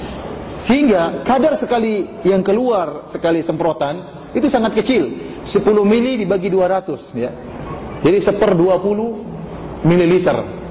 Sangat kecil sehingga dia berupa seperti udara, seperti gas ya, sangat sedikit yang keluar. Dan yang jadi masalah dalam alat tersebut, cairan tersebut bukan hanya sekedar oksigen, tetapi dicampur di dalamnya ada obat-obatan yang dicampur dalam obat tersebut. Dan kita ketahui bahwasanya kalau dimasukkan, tatkala seorang menghirup zat tersebut, sangat mungkin ada yang bagian yang masuk dalam lambung. Sangat mungkin ya. Bisa jadi dia nggak sampai lambung karena sakit sedikit, cuma sampai di atas kemudian sudah kembali lagi, tidak sampai di lambung. Tetapi ada kemungkinan meskipun kecil dia masuk ke dalam lambung. Dari sinilah khilaf di antara para ulama. Namun para ulama besar ya, para ulama kibar seperti Syekh Utsaimin, ya, Syekh bin Baz dan yang lainnya menyatakan bahwasanya hal tersebut tidak membatalkan puasa. Mengingat apa? Mengingat bahwasanya yang pertama kadarnya sangat kecil. Kadar yang kalaupun masuk dalam lambung itu pun sangat kecil.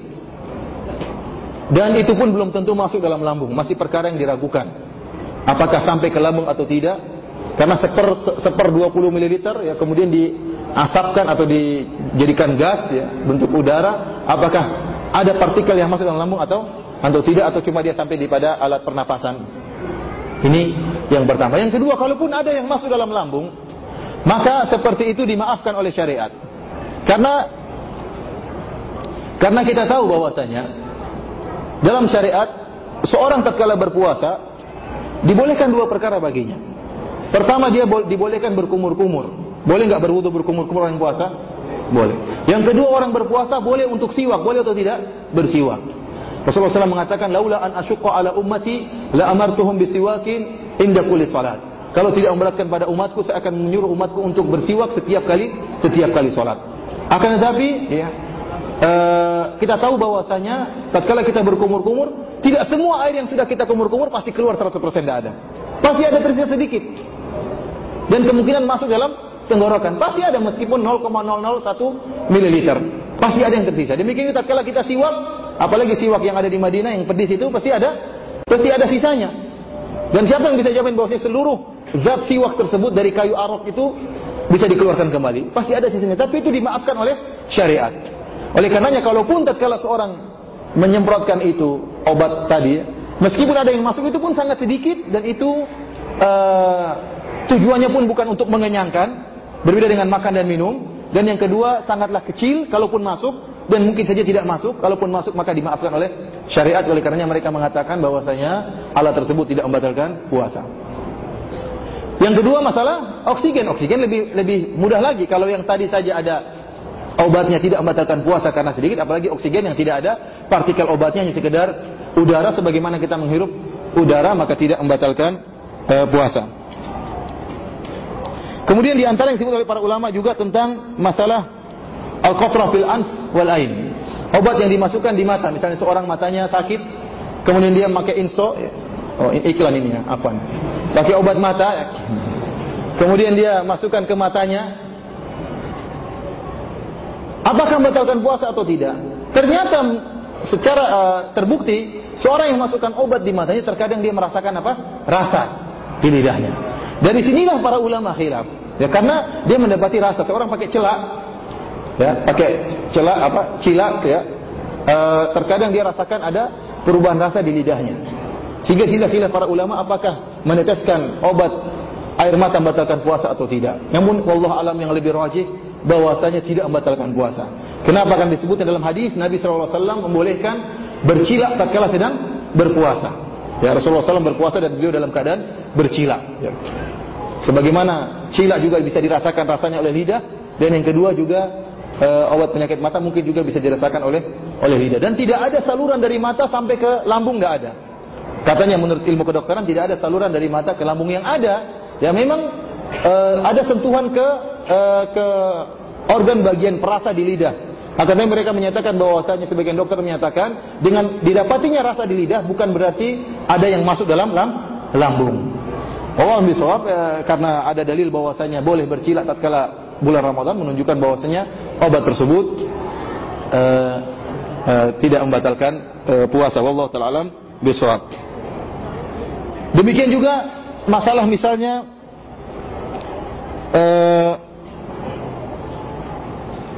mencuci atau donor darah, masalah donor darah atau mencuci darah bagi orang yang terkena penyakit ginjal. Para ulama khilaf tentang masalah hijamah. Apakah hijamah membatalkan puasa atau tidak? Ini di antara perkara yang dikhilafkan oleh para ulama. Di antara perkara yang dikhilafkan seperti muntah membatalkan puasa atau tidak, hijamah membatalkan puasa atau tidak. Yang disepakati tadi telah kita sebutkan. Yang disepakati membatalkan puasa seperti tadi kita sebutkan makan, kemudian minum, jima, kemudian haid dan nifas. Adapun yang diperselisihkan misalnya seperti hijamah, kemudian muntah, ini khilaf di antara para ulama, tapi yang lebih rajih Allah alam bisawab tidak membatalkan puasa. Memang ada hadis kata Nabi SAW dalam Sahih Bukhari, aftaral hajim wal mahjum, bahwasanya yang membekam dan yang dibekam batal puasanya. Akan tapi jumhur ulama, tiga mazhab yang lainnya menyatakan bahwasanya tidak batal karena banyak sahabat, diriwayatkan dari para sahabat bahwasanya maksud hadis tersebut bukan demikian. Maksud hadis tersebut bukanlah demikian, dan disebutkan tentang takwilan hadis tersebut. Dan ini mazhab jumhur ulama dan jumhur para sahabat, ya. Mazhab Syafi'i, kemudian mazhab Maliki dan mazhab Hanafi menyatakan hijamah tidak membatalkan puasa, karena tidak ada sesuatu yang membatalkan secara zahir, ya. Keluarnya darah, karena ada yang mengatakan batal karena lemah. Tidak semua orang dihijamah kemudian apa? Kemudian lemah. Ada yang biasa-biasa saja, apalagi darah yang dikeluarkan tidak begitu banyak, ya. Ya, tapi kalau dia mau kemudian dia lemah, dia berbuka, maka dibolehkan sebagaimana orang yang sakit. Akhirnya pendapat yang lebih kuat bahwasanya hijamah tidak membatalkan puasa, dan ini pendapat jumhur ulama dan jumhur para sahabat. Kalau hijamah tidak membatalkan puasa, maka donor darah juga tidak membatalkan puasa. Kalau hijamah membatalkan puasa, maka donor darah membatalkan puasa. Akan tapi kita milih pendapat hijamah bekam tidak membatalkan puasa, karenanya donor darah juga tidak membatalkan puasa. Demikian juga masalah mencuci darah akibat penyakit ginjal. Ini batal puasa atau tidak? Ya, darahnya dikeluarkan kemudian apa? Dicuci, ya. Saya tidak tahu proses pencuciannya seperti apa. Kemudian dikembalikan lagi, ya. Katanya dikembalikan lagi. Para ulama menyebutkan kalau dalam darah tersebut dimasukkan seperti obat, ya, dan obat tersebut bukan dalam rangka untuk menguatkan, ya, maka tidak membatalkan puasa. Tapi bagi saya orang yang kena penyakit seperti ini, ya sudah batal aja puasanya, kan dia sakit. Repot-repot dia untuk tidak puasa. Tapi seandainya kalau dia mau nekat berpuasa, maka ada perincian di antara para ulama, kalau ternyata hanya sekedar dicuci pembersihan darah tanpa ada penambahan vitamin-vitamin dalam darah tersebut maka tidak membatalkan puasa. Akan tapi jika ada tambahan-tambahan vitamin maka dia seperti makanan, maka hal itu membatalkan puasanya. Demikian juga masalah suntik. Kalau suntik yang disuntik adalah obat-obatan maka tidak membatalkan puasa. Tetapi kalau suntik tersebut dalam rangka untuk infus yang memasukkan zat energi dalam darah manusia maka itu membatalkan puasa karena infus tersebut kedudukannya seperti makan dan minum. Ikhwani fillah azanillahu wa iyyakum, ini di antara pembatal puasa. Kemudian di sana ada pembatal puasa yang lain seperti onani ya. Onani ini juga ada khilaf di antara para ulama, kan tapi jumhur ulama 4 mazhab menyatakan bahwasanya barang siapa yang masturbasi, yang mengeluarkan air maninya dengan sengaja, maka dia terbatalah puasanya. Ya, 4 mazhab menyatakan demikian karena Nabi sallallahu alaihi wasallam menyebutkan dalam hadis qudsi, kata Allah Subhanahu wa taala, ya da'us ta'amahu wa syarabahu wa syahwatahu min ajli. Dia berpuasa, dia meninggalkan makan dan minumnya dan meninggalkan syahwatnya karena aku. Dan tentu jelas bahwasanya seorang yang mengeluarkan air maninya dengan sengaja meskipun bukan dengan jima, ya, maka hal ini akan membatalkan puasanya karena dia telah melampiaskan syahwatnya. Bahkan dalam syariat syahwat terkadang maknanya mani. Sebagaimana dalam satu hadis tatkala seorang sahabat mengatakan, "Ya Rasulullah, ayadhu ahaduna syahwatahu wa lahu ajrun?" Ya Rasulullah, ayadhu ahadu syahwatahu fi halalin wa lahu ajrun? Ya Rasulullah, apakah salah seorang dari kita meletakkan syahwatnya di tempat yang halal dia dapat pahala?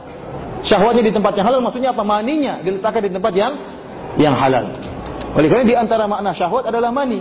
Dan seorang yang tidak bisa menjaga syahwatnya kemudian melampiaskannya dengan praktek masturbasi meskipun tidak dengan proses jima, maka puasanya batal. Ya, puasanya batal kecuali kalau air maninya keluar ya tanpa dia sadari. Air maninya keluar tanpa dia sadari atau air maninya keluar ya karena mungkin dia merenungkan, memikirkan atau melihat, maka ini lain perkaranya. Ya, sebagian ulama mengatakan kalau dia melihat seorang wanita yang menimbulkan syahwatnya, kalau lihatan pertama sudah mengeluarkan air maninya maka tidak batal puasanya. Karena penglihatan pertama halal. Tidak apa, tapi jangan melotot setelah itu ya. Hanya boleh melihat kemudian suruh pindah ya. Bukan melihat sekalian untuk melihat terus. Ini tidak diperbolehkan. Rasulullah mengatakan, ya Ali lakal ula wa laysat laka tsaniyah. Bagimu pandangan pertama dan haram bagimu pandangan yang kedua. Akan tapi kalau dilihat yang kedua kali, yang ketiga kali terus memandang dan mengamati dan meneliti dan menelaah, kemudian keluar air maninya, maka batal puasanya. Akan tapi pendapat yang lebih kuat, enggak ya, enggak batal karena dia tidak ada usaha dalam gerakan-gerakan tertentu, dia hanya melihat atau dia hanya memikirkan, merenungkan ya. Ini tidak sampai membatalkan apa? Membatalkan puasa. Wallahu alam bishawab, kecuali kalau dia melakukan masturbasi baru membatalkan puasanya. Meskipun kita tahu bahwasanya dibolehkan seorang suami mencium istrinya, bermesraan dengan istrinya tatkala di bulan Ramadhan, sebagaimana diriwayatkan oleh Aisyah radhiyallahu taala anha. Beliau mengatakan karena Nabi sallallahu alaihi wasallam yuqabbil wa huwa shaim wa yubashir wa huwa shaim. Bahwasanya Nabi sallallahu alaihi wasallam mencium dan dia dalam keadaan berpuasa, dan Nabi sallallahu alaihi wasallam mencumbui dan dia dalam keadaan berpuasa. Wa kana amlakakum li irabi. Akan tapi Nabi sallallahu alaihi wasallam adalah orang yang paling bisa menahan syahwatnya. Oleh karenanya Ibnu Hazm rahimahullah, dan ini disepakati oleh Imam Al-Bukhari, Ibnu Hazm menyebutkan bahwasanya mencium istri tatkala bulan Ramadan hukumnya sunnah. Hukumnya apa? Sunnah ya, bukan wajib ya, tapi hukumnya apa? Sunnah karena pernah dilakukan oleh Nabi sallallahu alaihi wasallam. Kita katakan bahwasanya meskipun sunnah tapi hati-hati jangan sampai kebablasan ya. Karena kalau kebablasan bisa menimbulkan perkara-perkara yang diharamkan oleh Allah Subhanahu wa taala. Terakhir yang akan kita bahas karena waktunya sudah mau habis, setelah ini kita membuka tanya jawab ya, tentang orang-orang yang diperbolehkan untuk berbuka puasa. Allah Subhanahu wa taala menyebutkan, "Wa man kana minkum maridan aw ala safarin fa iddatun min ayyamin ukhra." Kata Allah Subhanahu wa taala, barang siapa di antara kalian yang sakit atau dalam keadaan safar, maka dia boleh menggantikan pada hari-hari yang lain. Jadi seorang yang beruzur seperti orang yang sakit atau orang yang safar atau yang kedudukannya seperti mereka berdua, maka diperbolehkan untuk berbuka puasa. Adapun orang yang safar, maka ada 3 kondisi sebagaimana yang diperinci oleh Syekh Ibnu Utsaimin rahimahullah, bahwasanya kondisi pertama mudah bagi dia untuk berpuasa. Mudah bagi dia untuk berpuasa maka lebih baik dia berpuasa dan tidak dia berbuka. Ini lebih baik. Karena ada beberapa hal. Pertama, diriwayatkan dalam hadis bahwasanya Nabi sallallahu alaihi wasallam pernah berpuasa dalam keadaan bersafar. Nabi sallallahu alaihi wasallam pernah berpuasa dalam keadaan bersafar. Yang kedua, bahwasanya orang yang berpuasa mudah bagi dia untuk berpuasa di bulan Ramadan meskipun dalam keadaan safar, itu lebih abra' li zimmatihi, yaitu dia lebih mudah, lebih cepat terbebaskan dari tanggung jawab daripada dia tunda, nanti dia harus punya kewajiban untuk mengqadha lagi. Kemudian yang ketiga juga bahwasanya tatkala dia berpuasa di bulan Ramadan meskipun dia safar, dia mendapatkan zaman keutamaan, zaman di bulan Ramadan. Kalau dia qadha maka bukan di bulan Ramadan. Ya, ini di antara dalil-dalil yang menunjukkan bahwasanya kalau seorang mudah untuk berpuasa tatkala safar, maka hendaknya dia berpuasa. Kondisi yang kedua, ya, bahwasanya dia merasa berat tetapi tidak terlalu berat. Dia merasa berat akan tapi tidak terlalu berat, maka hal ini dia dibolehkan apa? Dibolehkan untuk berbuka, dan itu lebih afdal bagi dia karena Allah menginginkan keringanan bagi hamba-hambanya. Kondisi yang ketiga, keberatan yang sangat amat. Ya, dia merasa berat, terutama misalnya dalam keadaan kondisi sangat parah atau dalam keadaan sulit bagi dia untuk berpuasa, dia memaksakan diri, maka ini hukumnya haram. Ini hukumnya haram, kata Nabi SAW, laisa minal birri asyamu fi safar. Bukan termasuk kebaikan adalah puasa tatkala sedang safar. Bahkan Rasulullah SAW tatkala pergi Mufatul Makkah di bulan Ramadan bersama para sahabat, maka Nabi SAW ingin para sahabat dalam keadaan bugar, ya. Maka Nabi SAW pun berbuka di hadapan para sahabatnya. Dan ternyata masih ada sebagian sahabat yang masih berpuasa. Kata Nabi SAW, ulaikal usad. Mereka adalah orang-orang yang bermaksiat. Mereka adalah orang yang bermaksiat. Yang para ulama menyebutkan ini kondisi di mana seorang sudah dalam keadaan payah, kemudian dia nekat untuk berpuasa. Ini hukumnya haram. Hendaknya dia berbuka. Sebagaimana seorang yang sakit, kalau dia berpuasa semakin parah sakitnya, maka hendaknya dia berbuka. Ya. Ad-din yusrun yuridu bikumul yusra wa la yuridu bikumul usra, bahwasanya Allah menghendaki kemudahan bagi kalian dan Allah tidak menghendaki kesulitan bagi kalian. Ini kondisi orang bersabar. Adapun sakit, maka sakit ada dua, ada sakit yang tidak mengganggu perjalanan proses puasa, dan jika seorang berpuasa tidak semakin memperparah sakitnya, maka orang seperti ini tetap wajib untuk berpuasa. Kamu tidak puasa, kenapa? Saya sakit. Sakit apa? Sakit panu. Apa hubungannya dengan puasa? Ya. Ya, kalau penyakit seperti itu tidak ada hubungan dengan masalah kekuatan, maka dia tetap wajib untuk puasa. Tetapi penyakit yang berkaitan dengan kesehatan tubuh, ya, yang kekuatan tubuh, stamina tubuh, jika dia berpuasa semakin parah penyakitnya, maka tidak boleh dia berpuasa. Hendaknya dia berbuka dan dia diganti pada hari yang lain. Ya. Di antara orang-orang yang boleh untuk berbuka puasa adalah orang yang hamil dan menyusui. Orang hamil dan menyusui, ya, boleh untuk berbuka puasa dan digantikan pada hari yang lain. Dan ada khilaf di antara para ulama, khilaf yang sangat kuat dalam masalah ini.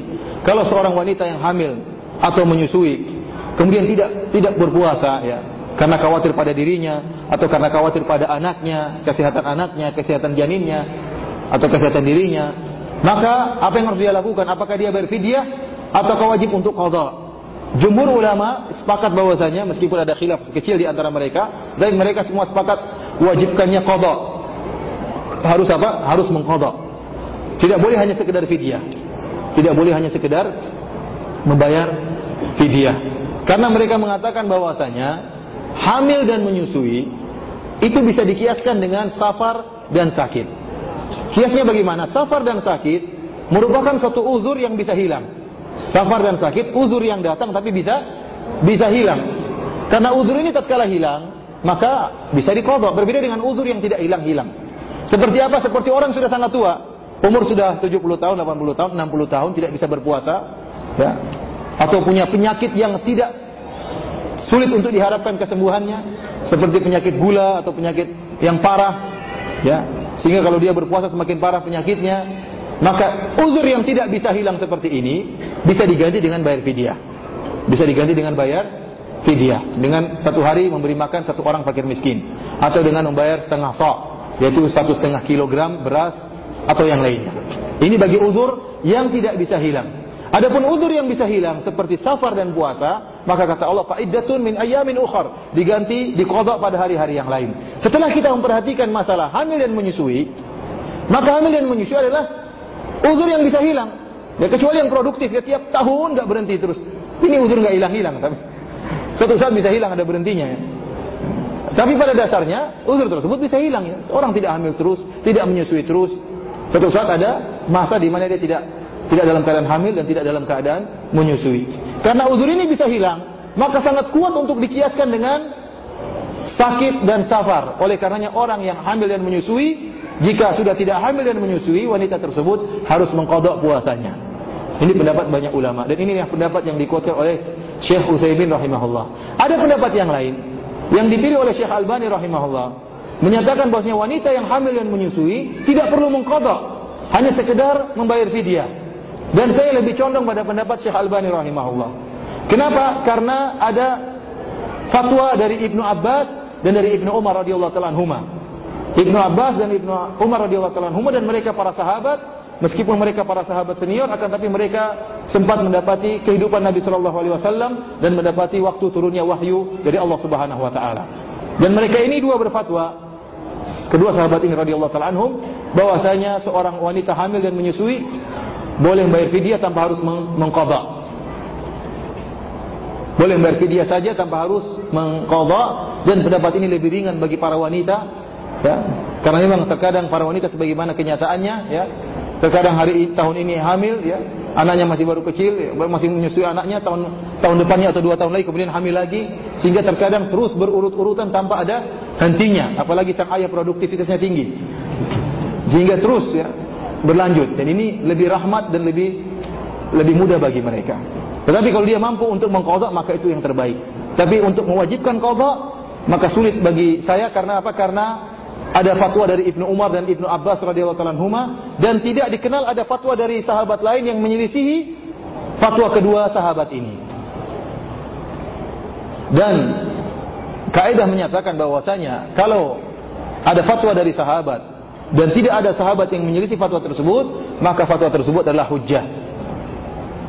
Akan tapi kalau seandainya ditemukan ada fatwa sahabat yang menyelisihi dua sahabat ini, Ibnu Umar dan Ibnu Abbas, maka kita kembali kepada hukum qiyas tadi, bahwasanya kedua orang ini harus mengqadha. Karena kalau secara qiyas lebih kuat untuk dikiaskan kepada sakit dan safar, karena sakit dan safar serta hamil dan menyusui merupakan uzur yang bisa suatu saat hilang, bisa suatu saat hilang. Akan tapi karena tidak ada, saya belum menemukan ada fatwa sahabat yang menyelisih pendapat Ibnu Umar dan Ibnu Abbas, maka Allah alam bisawab, yang lebih saya pilih adalah pendapat Syekh Albani rahimahullah, yang menyatakan bahwasanya seorang wanita hamil dan menyusui cukup bagi mereka berdua untuk membayar fidyah. Akan tapi kalau mereka berdua mampu untuk mengqadha, maka itu lebih afdal agar keluar daripada permasalahan khilaf. Wallahu taala alam bisawab. Saya rasa sampai di sini saja yang bisa ana sampaikan ya. Semoga Allah Subhanahu wa taala mudahkan kita untuk bisa melaksanakan puasa di bulan Ramadan ya. Kalau ada yang bertanya saya persilakan.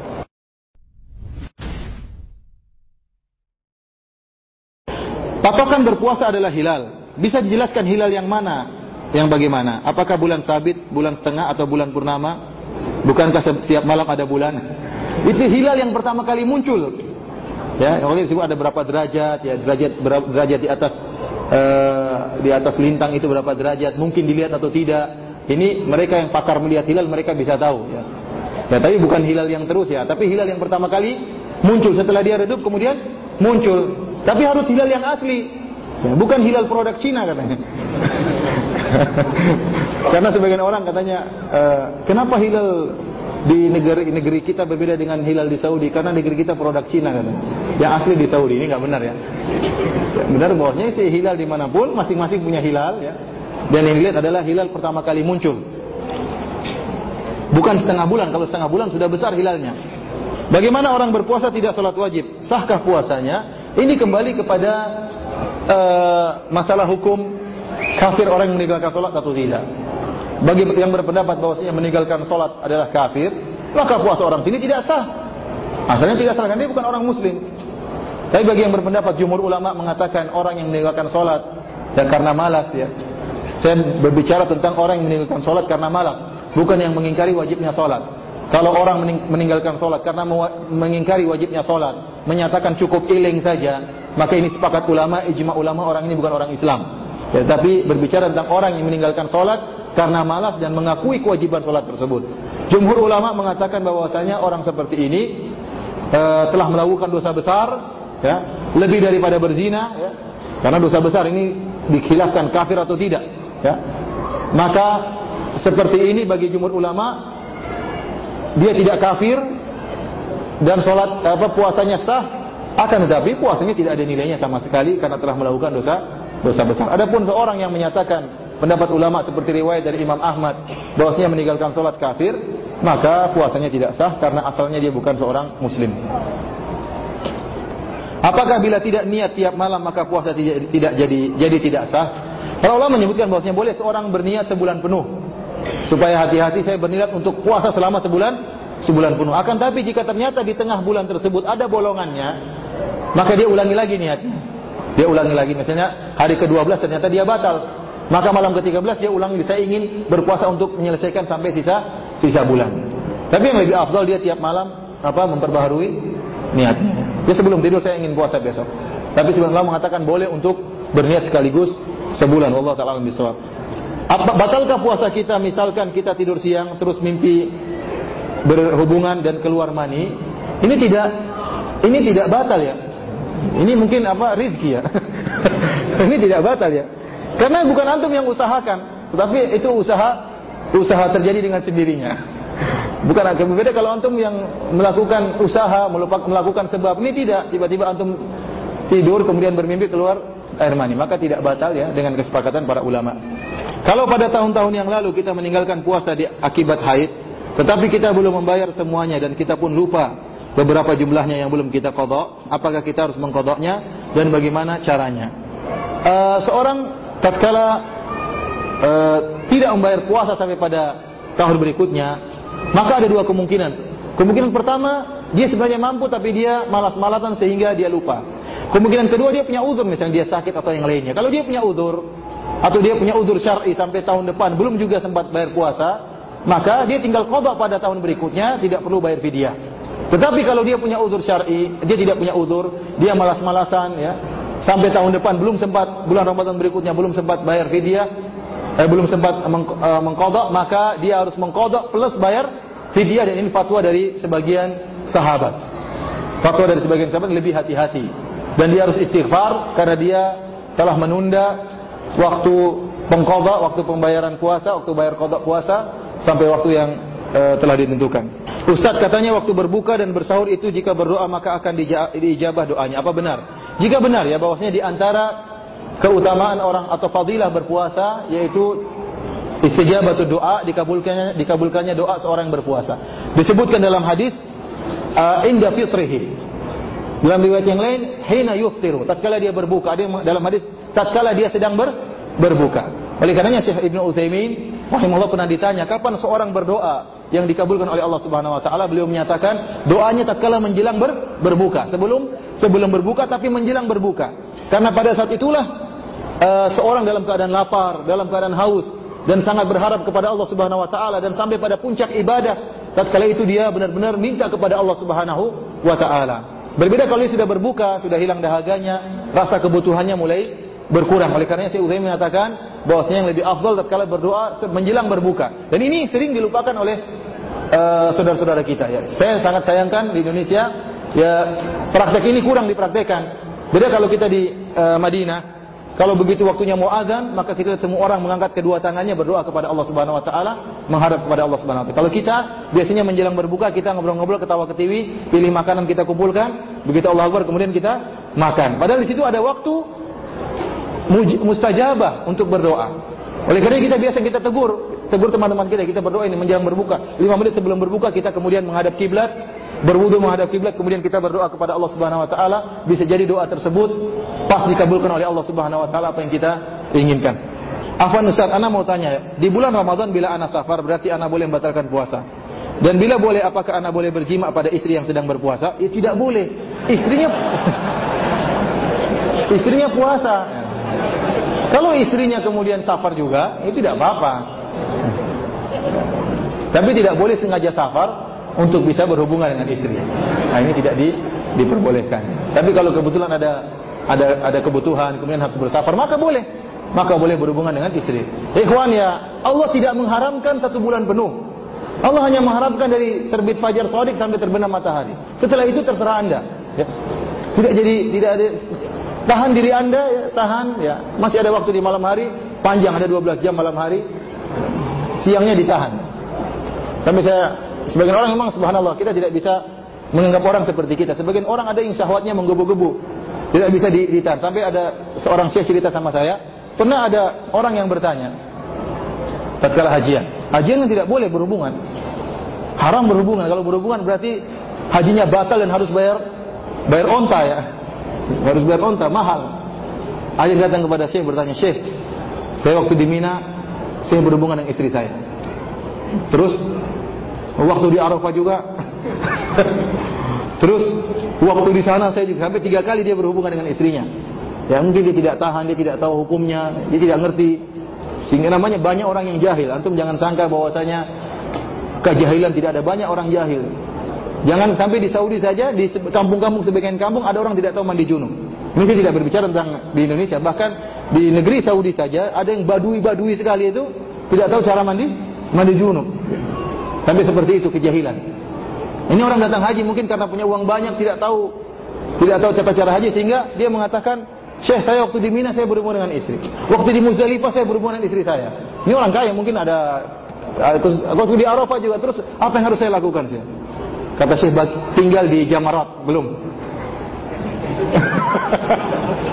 Tinggal di tempat lempar jumrah itu belum. Tinggal 1 kamu belum lakukan. Ini tahan ya ikhwan ya. Ada waktu masya Allah malam masih luas waktunya. Kalau syahwat sudah terlalu menggebu-gebu maka keluar kemana? Bikin hilangkan stres, pergi kemana, nanti malam bisa melakukan dengan istri. Bagaimana hukumnya apabila saat sahur sudah berkumandang azan tapi makanan di piring kita belum habis? Kalau makanan di piring kita belum habis, kita minum. Ya, kita minum karena kita kembali kepada hukum asal. Allah Subhanahu wa taala mengatakan, "Wa kulu washrabu", makan dan minumlah kalian sampai azan subuh. Kalau sudah azan subuh, hukum asalnya berhenti. Ada rukhsah datang dalam beberapa hadis, ya dibolehkan hanya sekedar minum. Oleh karena kita mengambil rukhsah yang ditunjukkan oleh Nabi sallallahu alaihi wasallam. Jangan kalau sudah azan kita masih nambah, kemudian masih nambah, Bu, ambilkan itu, Bu, masih ada.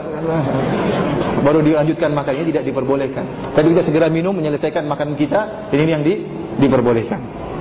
Bagaimana hukumnya apabila seorang wanita tahun ini hamil dan tidak sanggup puasa dan 2 tahun berikutnya menyusui si bayi sehingga tidak berpuasa? Apakah si wanita tersebut cukup bayar fidyah? Saya katakan tadi, kalau kondisinya seperti ini, saya memilih pendapat yang difatwakan oleh Ibnu Umar dan Ibnu Abbas, maka fidyah saja tidak mengapa. Demikian saja ikhwani fillah, azanillahu wa iyyakum. Mohon maaf masih banyak pertanyaan dari bapak-bapak, dari ibu-ibu yang tidak bisa saya jawab. Mudah-mudahan bisa dijawab dari ustaz-ustaz yang lain. Kurang lebihnya saya mohon maaf. Hadanallahu ajmain. Wassallallahu ala nabiyyina Muhammad wa ala alihi washabihi wasallam. Assalamualaikum warahmatullahi wabarakatuh.